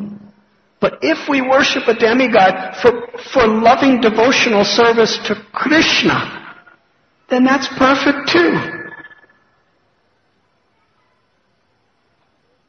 What Krishna discourages in the Bhagavad Gita is worshipping demigods for material, selfish purposes that keep us bound within the cycle of birth and death. But the gopis, because their intention was pure, their worship was perfect. They would hold hands together in the dark just before the sunrise. And they would be singing beautiful songs about Krishna. They were totally absorbed in Krishna 24 hours a day. And when they were together, it was the most beautiful experience for them because they could openly share their love for Krishna. Otherwise, at their homes, they had to kind of keep it to themselves. On our own little level, we should be like that too. That's the joy of being with devotees. Sometimes our congregation, you have to do work, you have to mix with so many social situations, and you have to kind of keep your enthusiasm for Krishna to yourself. But when we're with devotees, we could just freely talk about Krishna, sing about Krishna, encourage each other with Krishna. There's no great much chitta mutkata parama, bodhyanta paramparas. Krishna tells in Gita, Tesham nitya vayuktanam yogakshemam vahamyaham. Krishna carries what we lack, preserves what we have, but he tells that the devotees, their greatest joy is to be together, to glorify him and converse about him.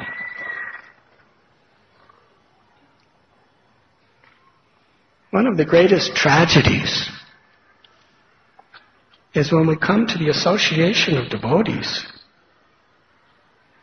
It's probably taken us millions of births to have the association of devotees. And when we waste our time gossiping, talking about the faults of others, talking mundane prajalpa, we could do that anywhere.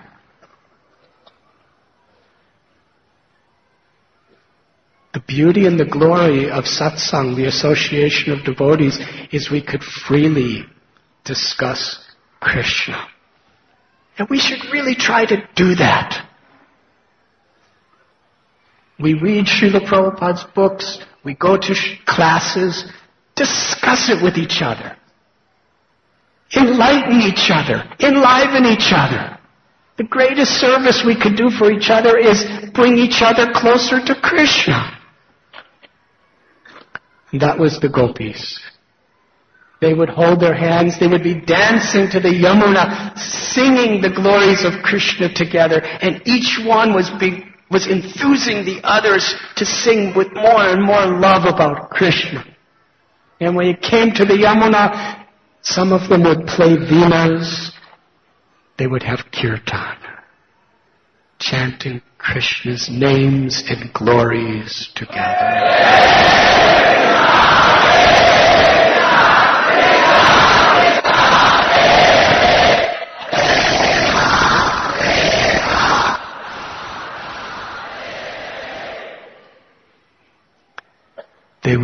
It was the winter. They would remove their clothes and enter into Yamuna. It was very freezing cold. And they would stay in the Yamuna and chant beautiful prayers to the goddess Katyayani. And after coming out of Yamuna, they would get dressed. And some of the very artistic gopis would make a beautiful murti of Katyayani out of the clay in the sand. And Vrindadevi explained to them all the proper procedures of how to worship her. They would offer an asana to the goddess, a place to sit. And how many of you engage in deity worship? Please raise your hands. So you know the idam asanam we offer. My dear Lord, please come and sit here. When the gopis would offer their asana to Katyayani, their prayer would be, Dear Goddess Katyayani, please bring Krishna to us. And then they would offer the padya, which is the washing of the feet of the deity. And as they would wash Katyayani's feet, they would pray, please give us shelter at Krishna's lotus feet. Then they would offer arghya, which is washing the hands of the worshipable object. And they would, as they would be washing her hands, they would say, please, Goddess, give us the blessing to meet Krishna and offer our lives for his pleasure. They would offer achman, which is mouthwash. Please, let us taste Krishna's love.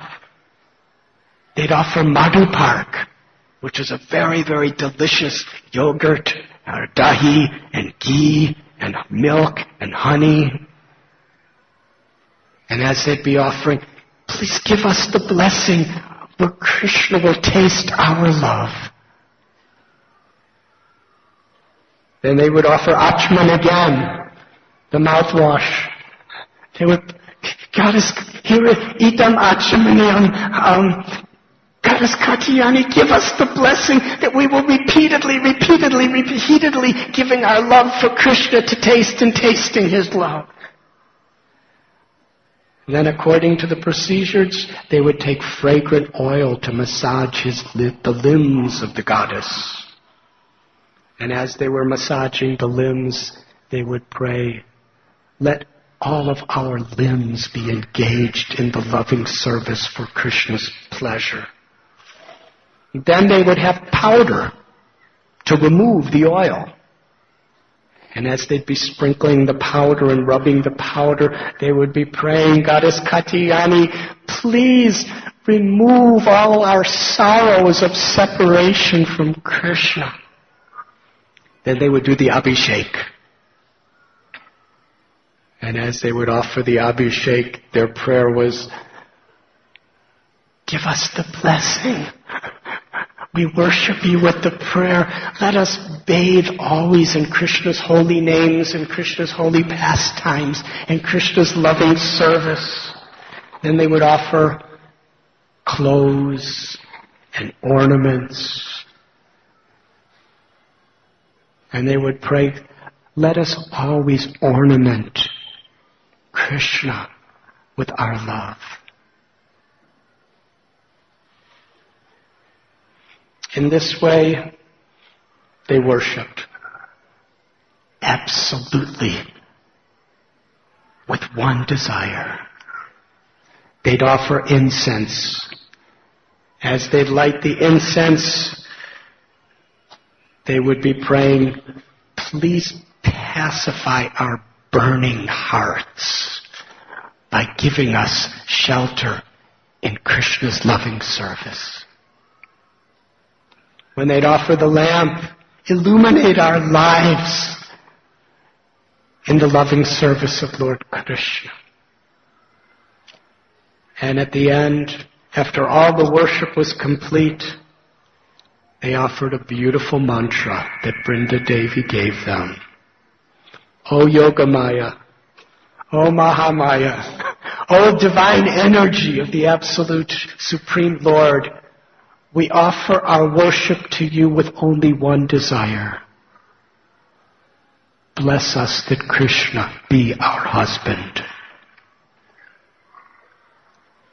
They performed this puja for 1 full month. Interestingly, their beauty was increasing every day. After each day, according to Jiva Goswami, they would take the goddess Katyayani and lovingly put her in the Yamuna. And the next day they would do the same thing again. But their worship was going more intensified, more elaborate as the time was passing. And then it was the last day. They woke up early in the morning, and Goddess Katyayani appeared to each of the gopis in their minds and smiled and said, the good fortune that you are praying for, you will achieve today. So they were holding hands, singing Krishna's glories and names on their way to the river Yamuna with such happiness, with such anticipation. They took off their clothes and put them in the banks of the Yamuna and entered into the freezing waters. At that time, it was just after the sun rose. Krishna was with Balaram and the Gopas. They were herding the cows. And Krishna understood the hearts of these gopis. And he was thinking that let me make the bud of the gopis' hearts prem blossom into a beautiful flower today. So by his own inconceivable nature, he walked away from Balaram and all the cowherd boys, and they didn't even know he left. And he brought tiny little children with him, who were just 2-3 years old, little gopas. And these children, they didn't know what a girl or a boy was. They were so attached to Krishna that no matter what their parents said, they'd just go out every day and be with Krishna as he would herd the cows. So he went with a few of these little children to the place where the gopis were taking their bath, praying for Krishna. They didn't see him as he collected all of the clothes and climbed onto a kadamba tree. He was sitting on the tree. All the clothes were draped over the different branches. He was just watching and listening as they were singing Krishna's glories and singing Krishna's prayers.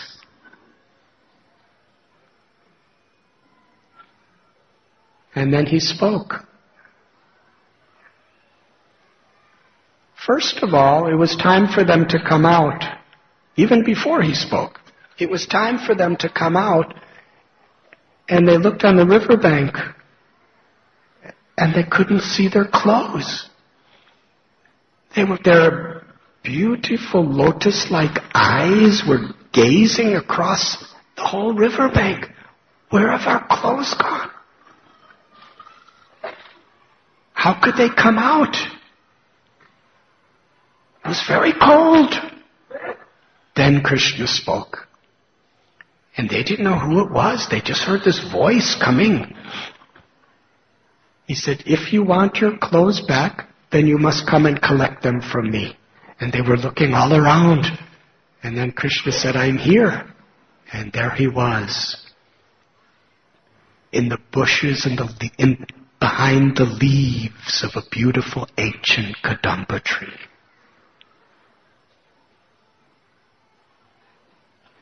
The gopis were very shy. They said, we cannot come out of the water without clothes. You must give us our clothes back. Krishna spoke so affectionately toward the gopis. And the gopis spoke so affectionately toward Krishna as they were having an argument of love. Gopis said, if you do not give us our clothes back, you are breaking moral principles and we will report you to Kamsa. Krishna said, I have no fear of Kamsa.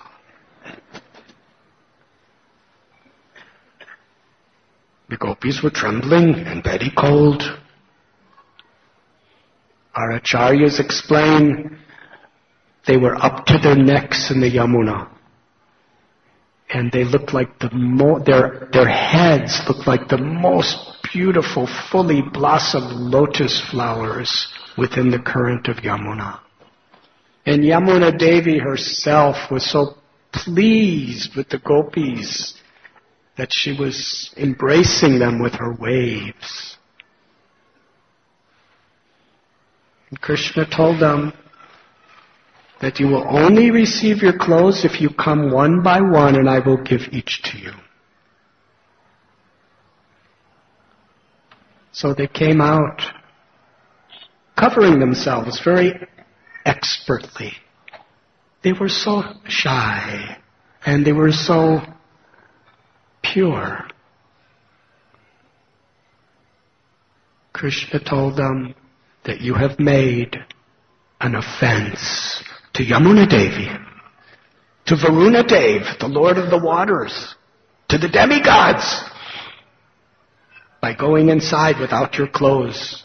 So to atone for the offense, you must fold your hands and put them on top of your heads and offer your pranams.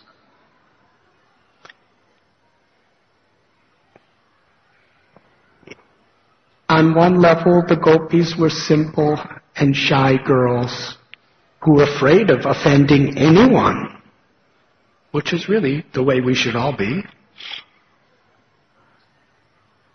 But ultimately, they would do whatever pleased Krishna.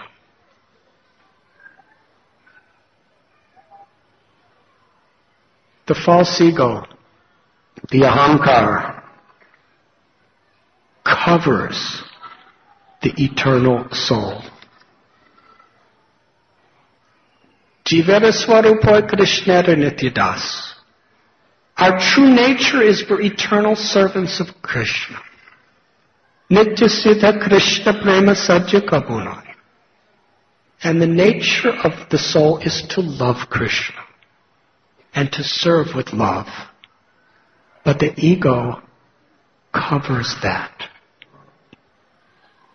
When we chant Krishna's names, when we engage in the 9 processes of devotional service in the association of devotees, we are meant to leave behind all that ego.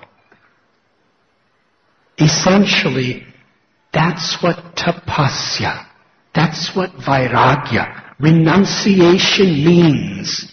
Not just not eating or subjecting ourselves to torturous conditions. Real renunciation is to leave the covering of these false egos and all of our misconceptions behind.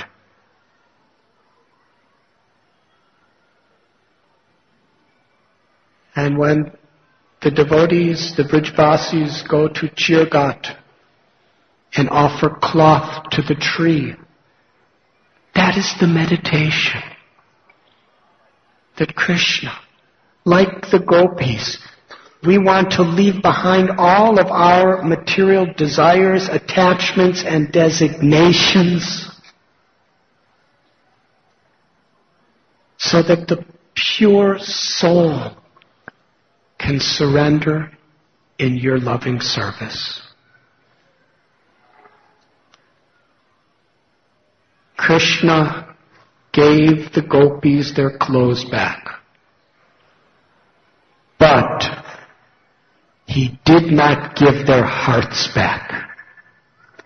He stole their hearts forever. That is the ultimate perfection of bhakti. We're following in the footsteps, not imitating, but following in the footsteps of the gopis of Vrindavan, according to this lila and the great acharyas. Our prayer, our intention, our aspiration, and our goal in life, prema pumarta mahan, is to serve Krishna with love. And when we are sincere, Krishna will steal our hearts.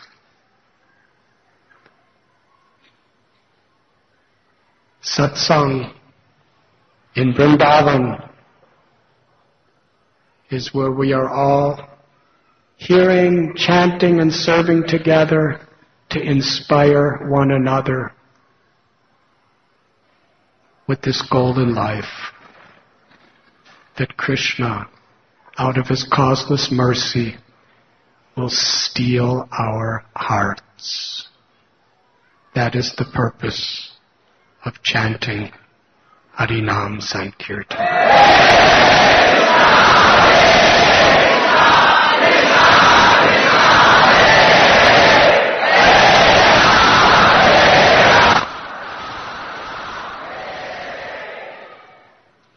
Thank you very much.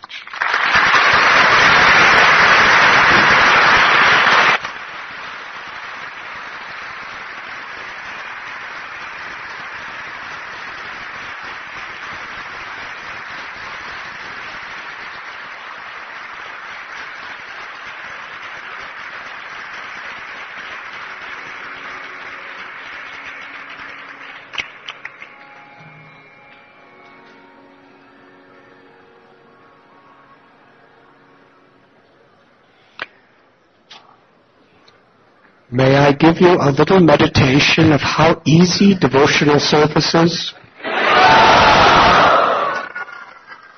When we hear a story like this, if we are simply happy that Krishna kept the gopis' hearts, then Krishna will steal our hearts. You see, Krishna told the gopis that night, I have accepted your prayers. I am yours and you are mine. And the fact that we were interacting in this way is only possible between a husband and a wife. And next year, we will enjoy together. And the next year, Sarat Purnima, Krishna performed the Rasa Lila with these gopis. So when we find happiness in other devotees getting Krishna's mercy, then Krishna is most pleased with us. We don't have to be a gopi. If we're just happy that the gopis were so happy, that's our entrance into Vrindavan. But as long as we have our selfish egos and our immoral tendencies and our spiritual laziness, we can't have that happiness. We are cultivating through our sadhana, through our seva, through our morality and following regulative principles, ultimately we will listen to this wonderful Leela and feel, yes, this is the perfection of my life, is Krishna accepted the gopis. And their desires were fulfilled.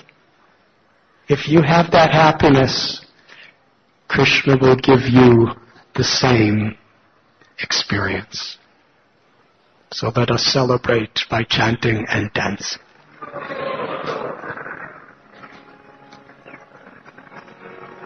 Is Govinda Prabhu here? Wherever he is, we're inviting him to sing the Damodarastakam tonight.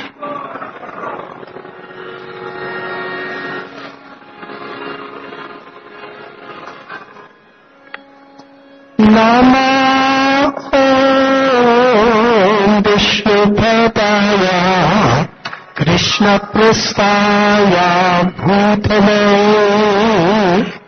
Srimati Bhakti Vedanta Swami Iti Namine.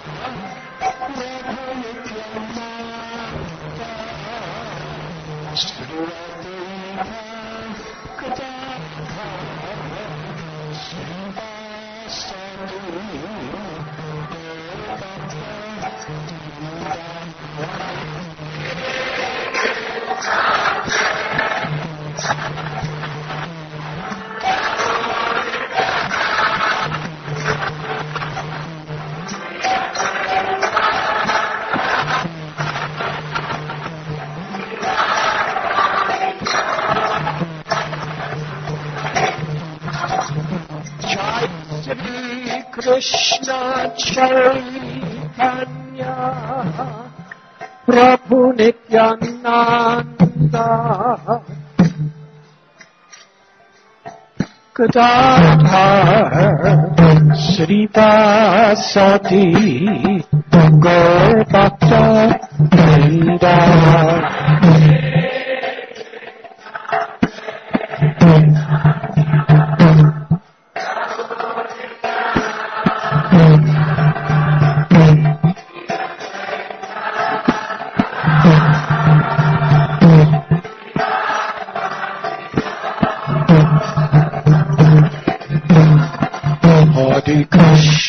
Hare Krishna, Krishna Krishna, Hare Hare, Hare Rama,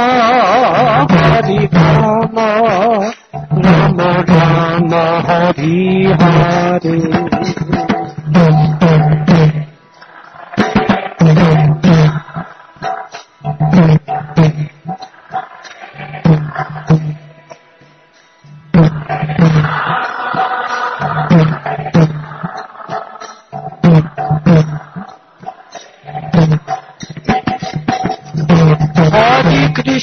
Hare Krishna, Krishna Krishna Hare Hare, Hare Rama Hare Rama, Rama Rama Hare Hare.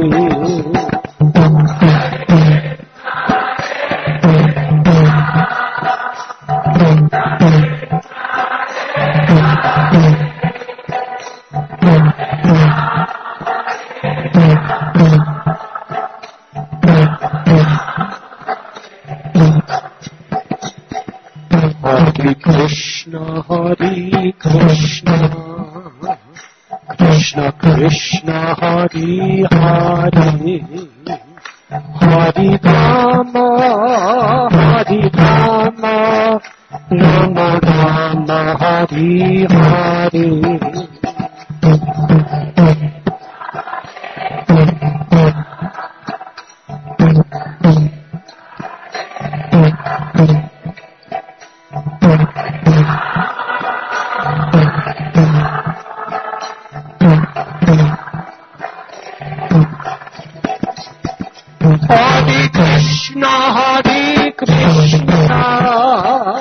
Krishna Krishna Hare Hare, Hare Rama Hare Rama, Rama Rama Hare Hare.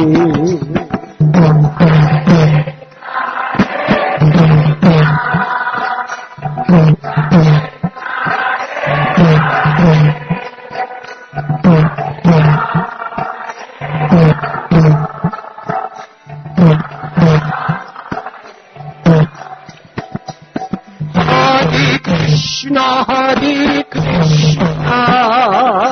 Krishna Krishna Hare Hare, Hare Rama Hare Rama, Rama Rama Hare Hare.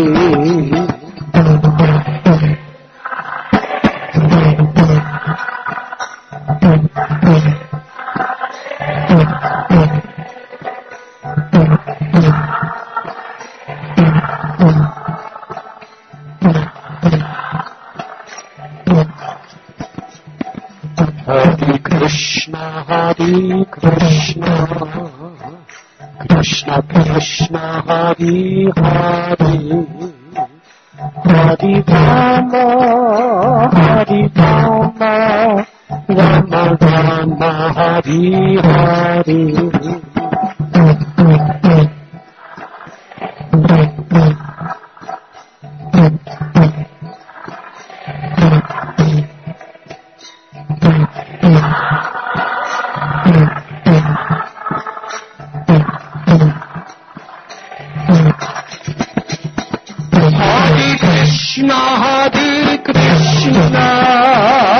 Krishna Krishna Hare Hare, Hare Rama Hare Rama, Rama Rama Hare Hare.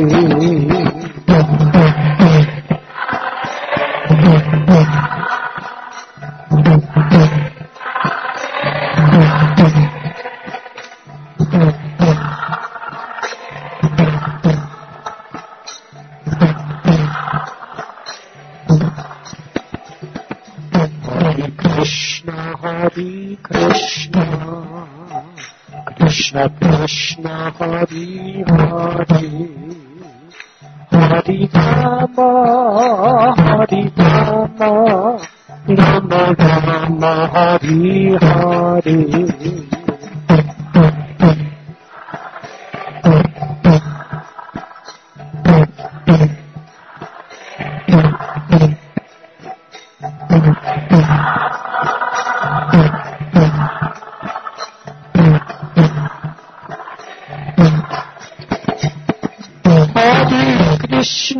Hare Krishna, Krishna Krishna Hare Hare, Hare Rama, Hare Rama, Rama Rama, Hare Hare.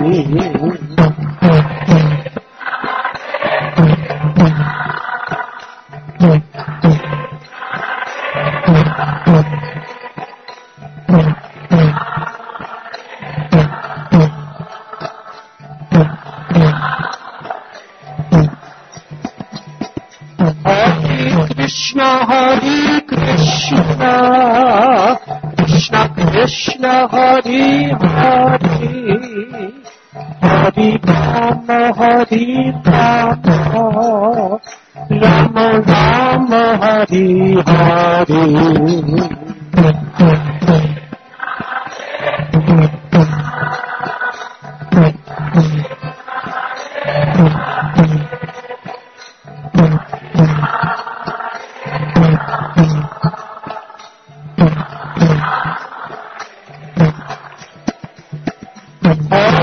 Krishna, Hare Krishna, Krishna Krishna Hare Hare, Hare Rama, Hare Rama, Rama Rama, Hare Hare.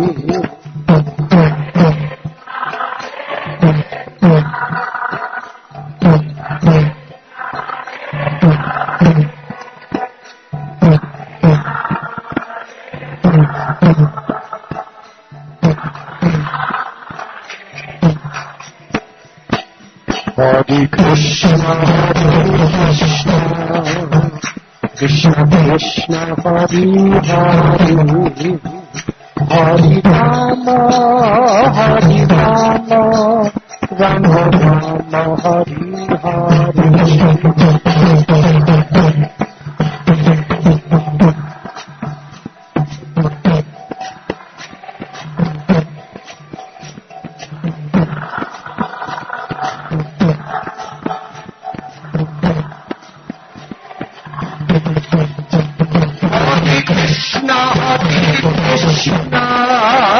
Krishna Krishna Hare Hare, Hare Rama, Hare Rama, Rama Rama, Hare Hare.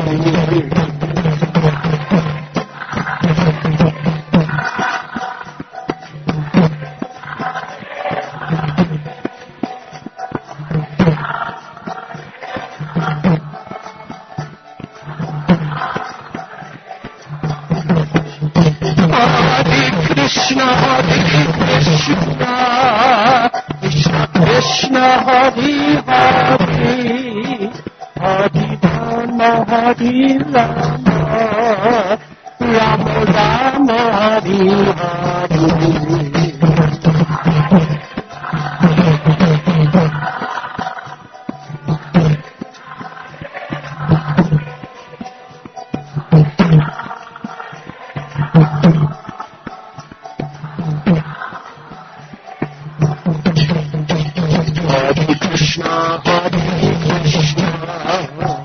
Krishna Krishna Hare Hare, Hare Rama, Hare Rama, Rama Rama, Hare Hare.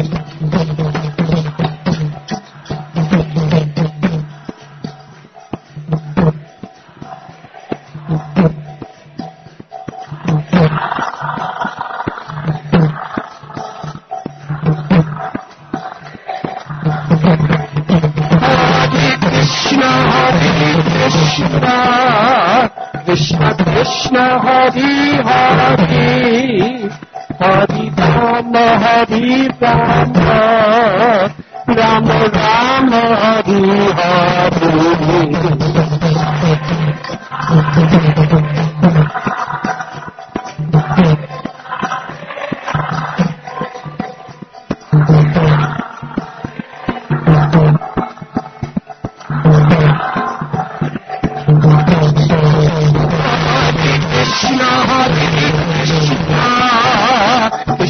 Krishna Hare Hare, Hare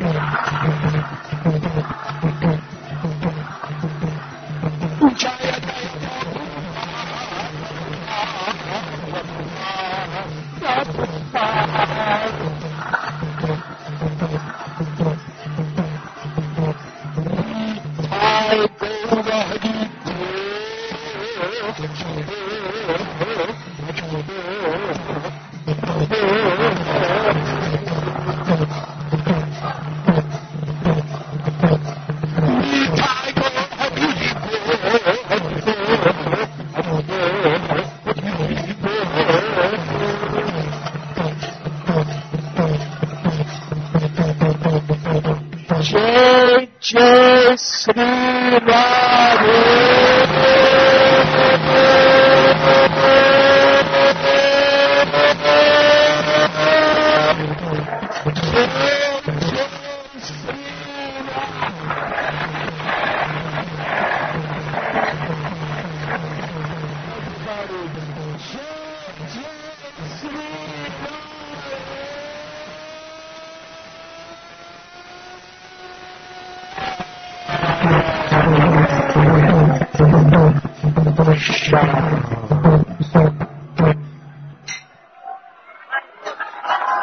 मीठा को हरि दो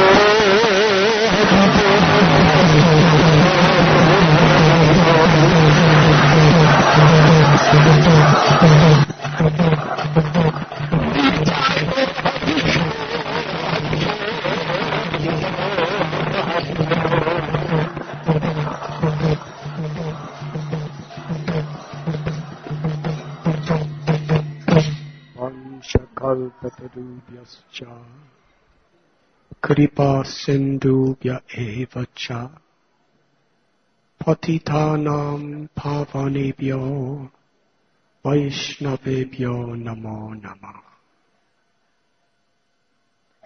अनंत कोटि वैष्णव वृंद की जय। हरि नाम संकीर्तन की जय। श्री राधा दामोदर की जय।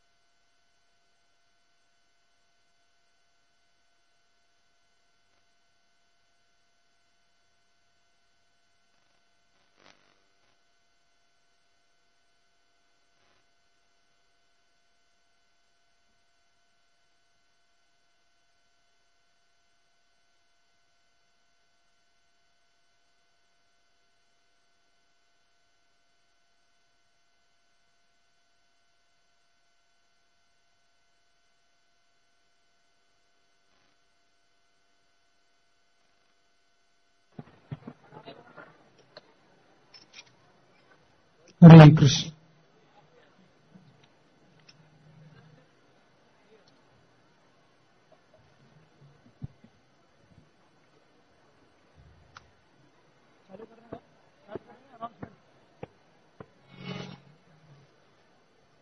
हरे कृष्ण। नमामीश्वरम् सच्चिदानन्दरूपम् लसत्कुण्डलम् गोकुले व्रजमानम्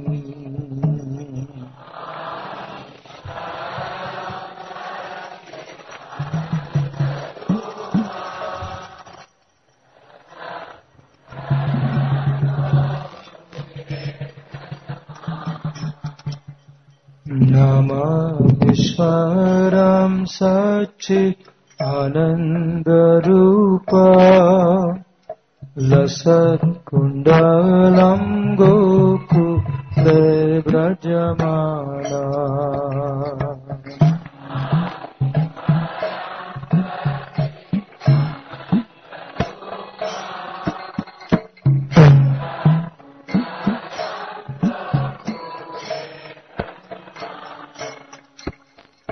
यशोदाभियोलोकलद्दवमानम् परमृष्टमत्यन्तो सुधृत्य गोप्या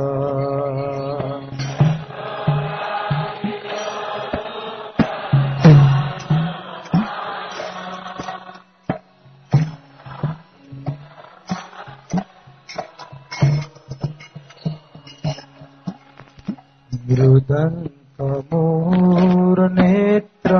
बिम्बं मृजान्ताम् करं भुजयुगमेन सातङ्कनेत्रा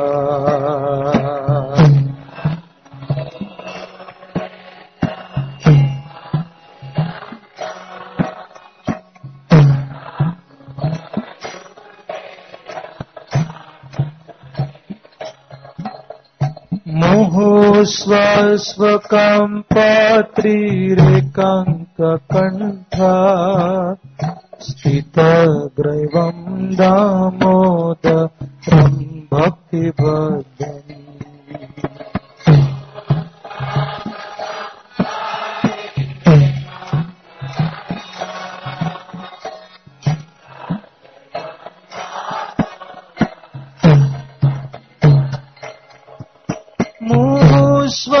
स्वकम्पात्रिरेकाङ्ककण्ठा स्फीतग्रैवं दामोदरं भक्तिभद्रम्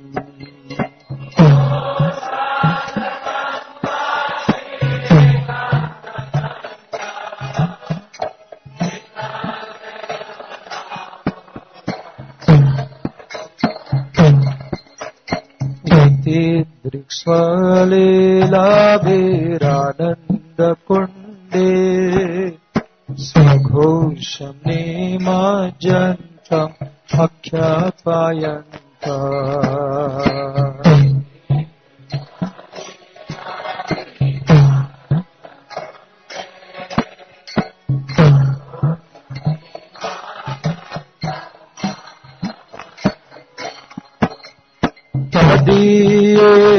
तदीयेषिताग्नेषु भक्तिर्जितात्वा पुनः प्रेमातस्तं सतावृत्तिवन्दे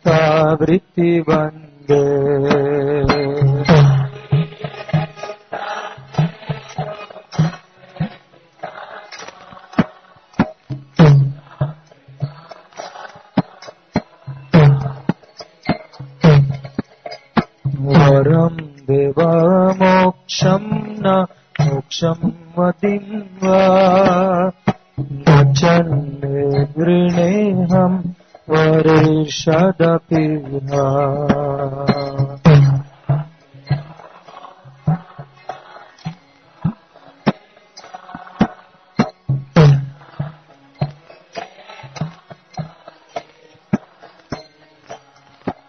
इदं ते वपूर्णात् गोपालबालम् सदा मे मानसा विरस्तं किमन्वये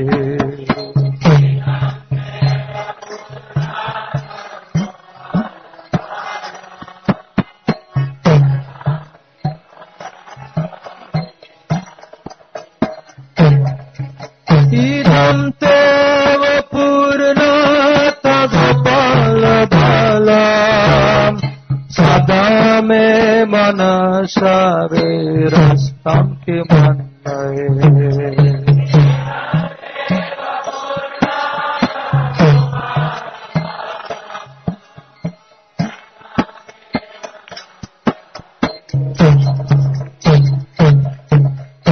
इदं ते मुखं भोजम् अत्यन्तनीलैर्वृतं कुन्तलैः स्निग्ध रक्तैश्च गोप्या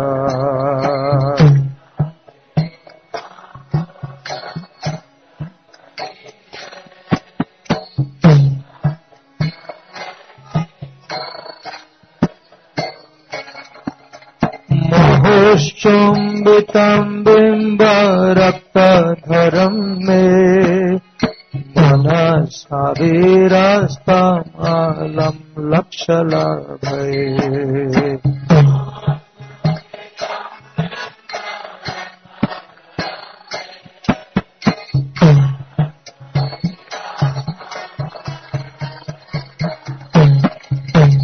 नमो देवदामोदर अनंत विष्णु प्रसीद प्रभु दुःख कमलाब्धिमग्नम्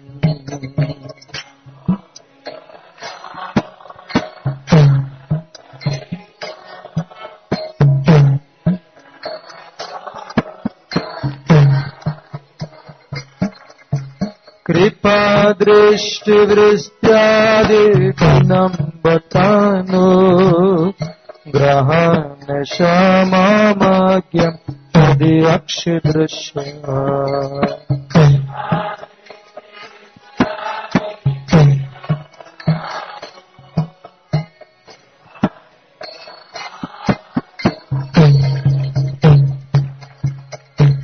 वैरत्मजो बद्ध वृत्तैव यद्वा त्वया मोचितौ भक्ति भजौ कृतौ च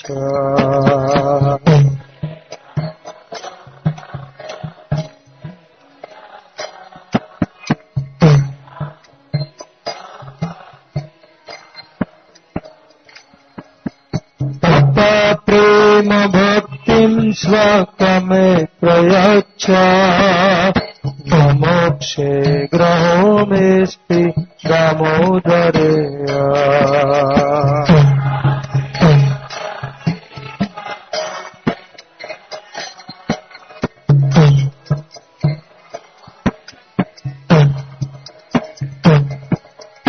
नमस्तेस्तु धाम्ने स्फुरदीप्तिधाम्ने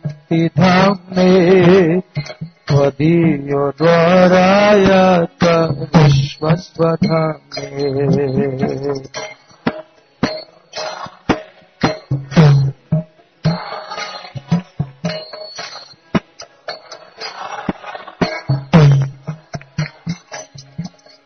नमो राधिकाय त्वदीय प्रियाय नमो अनन्तलीलाय देवाय तुभ्यः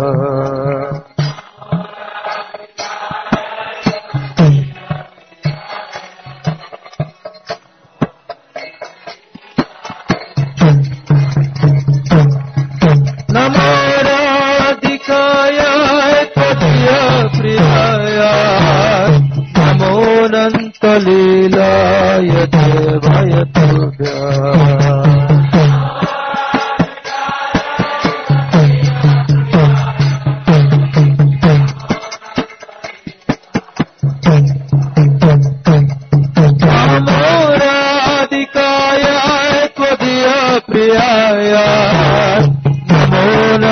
लीलाय देवाय तुभ्यः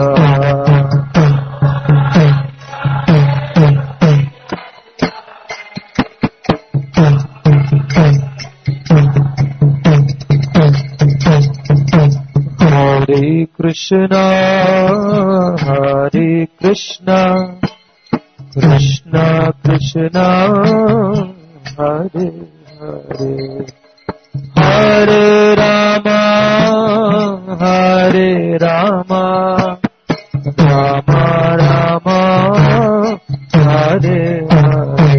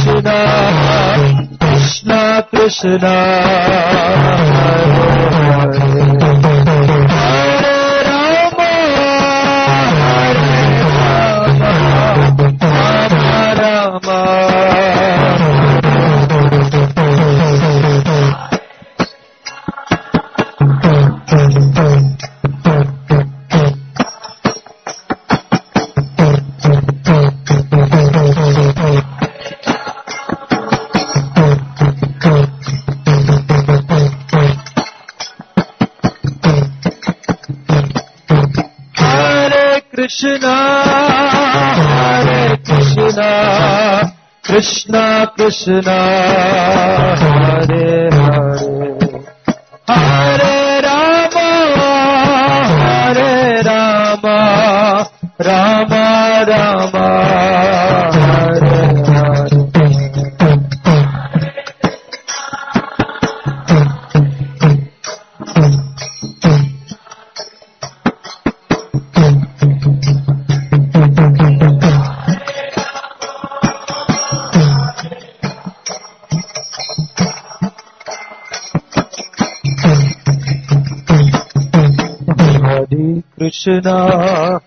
Hare Krishna, Krishna Krishna, Hare Hare, Hare Rama,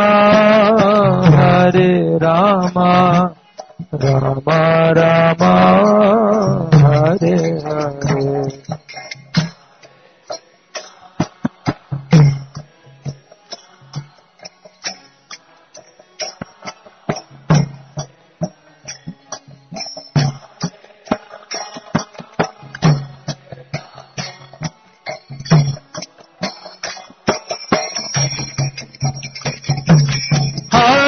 Krishna, Hare Krishna, Krishna Krishna, Hare Hare, Hare Rama, Rama Rama, Hare Hare.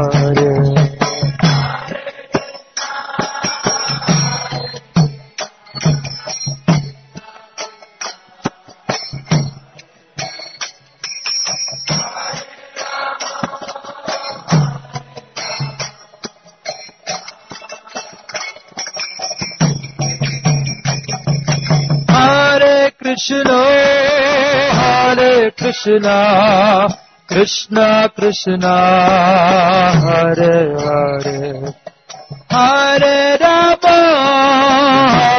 Rama, Rama Rama, Hare Hare.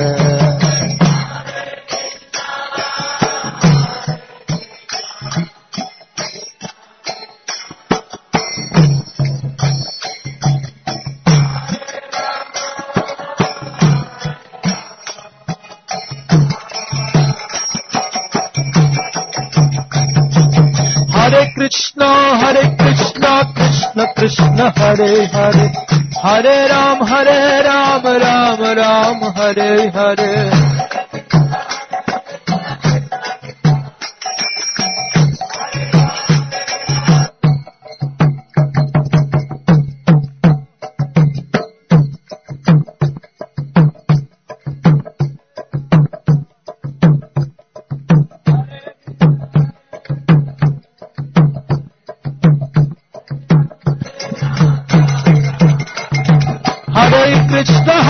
Krishna, Krishna Krishna, Hare Hare, Hare Ram, Ram Ram, Hare Hare.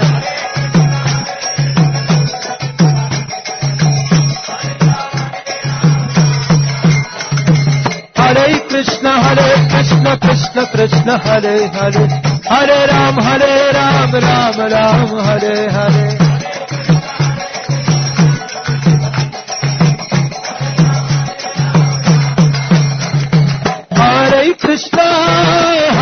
Krishna, Krishna Krishna, Hare Hare,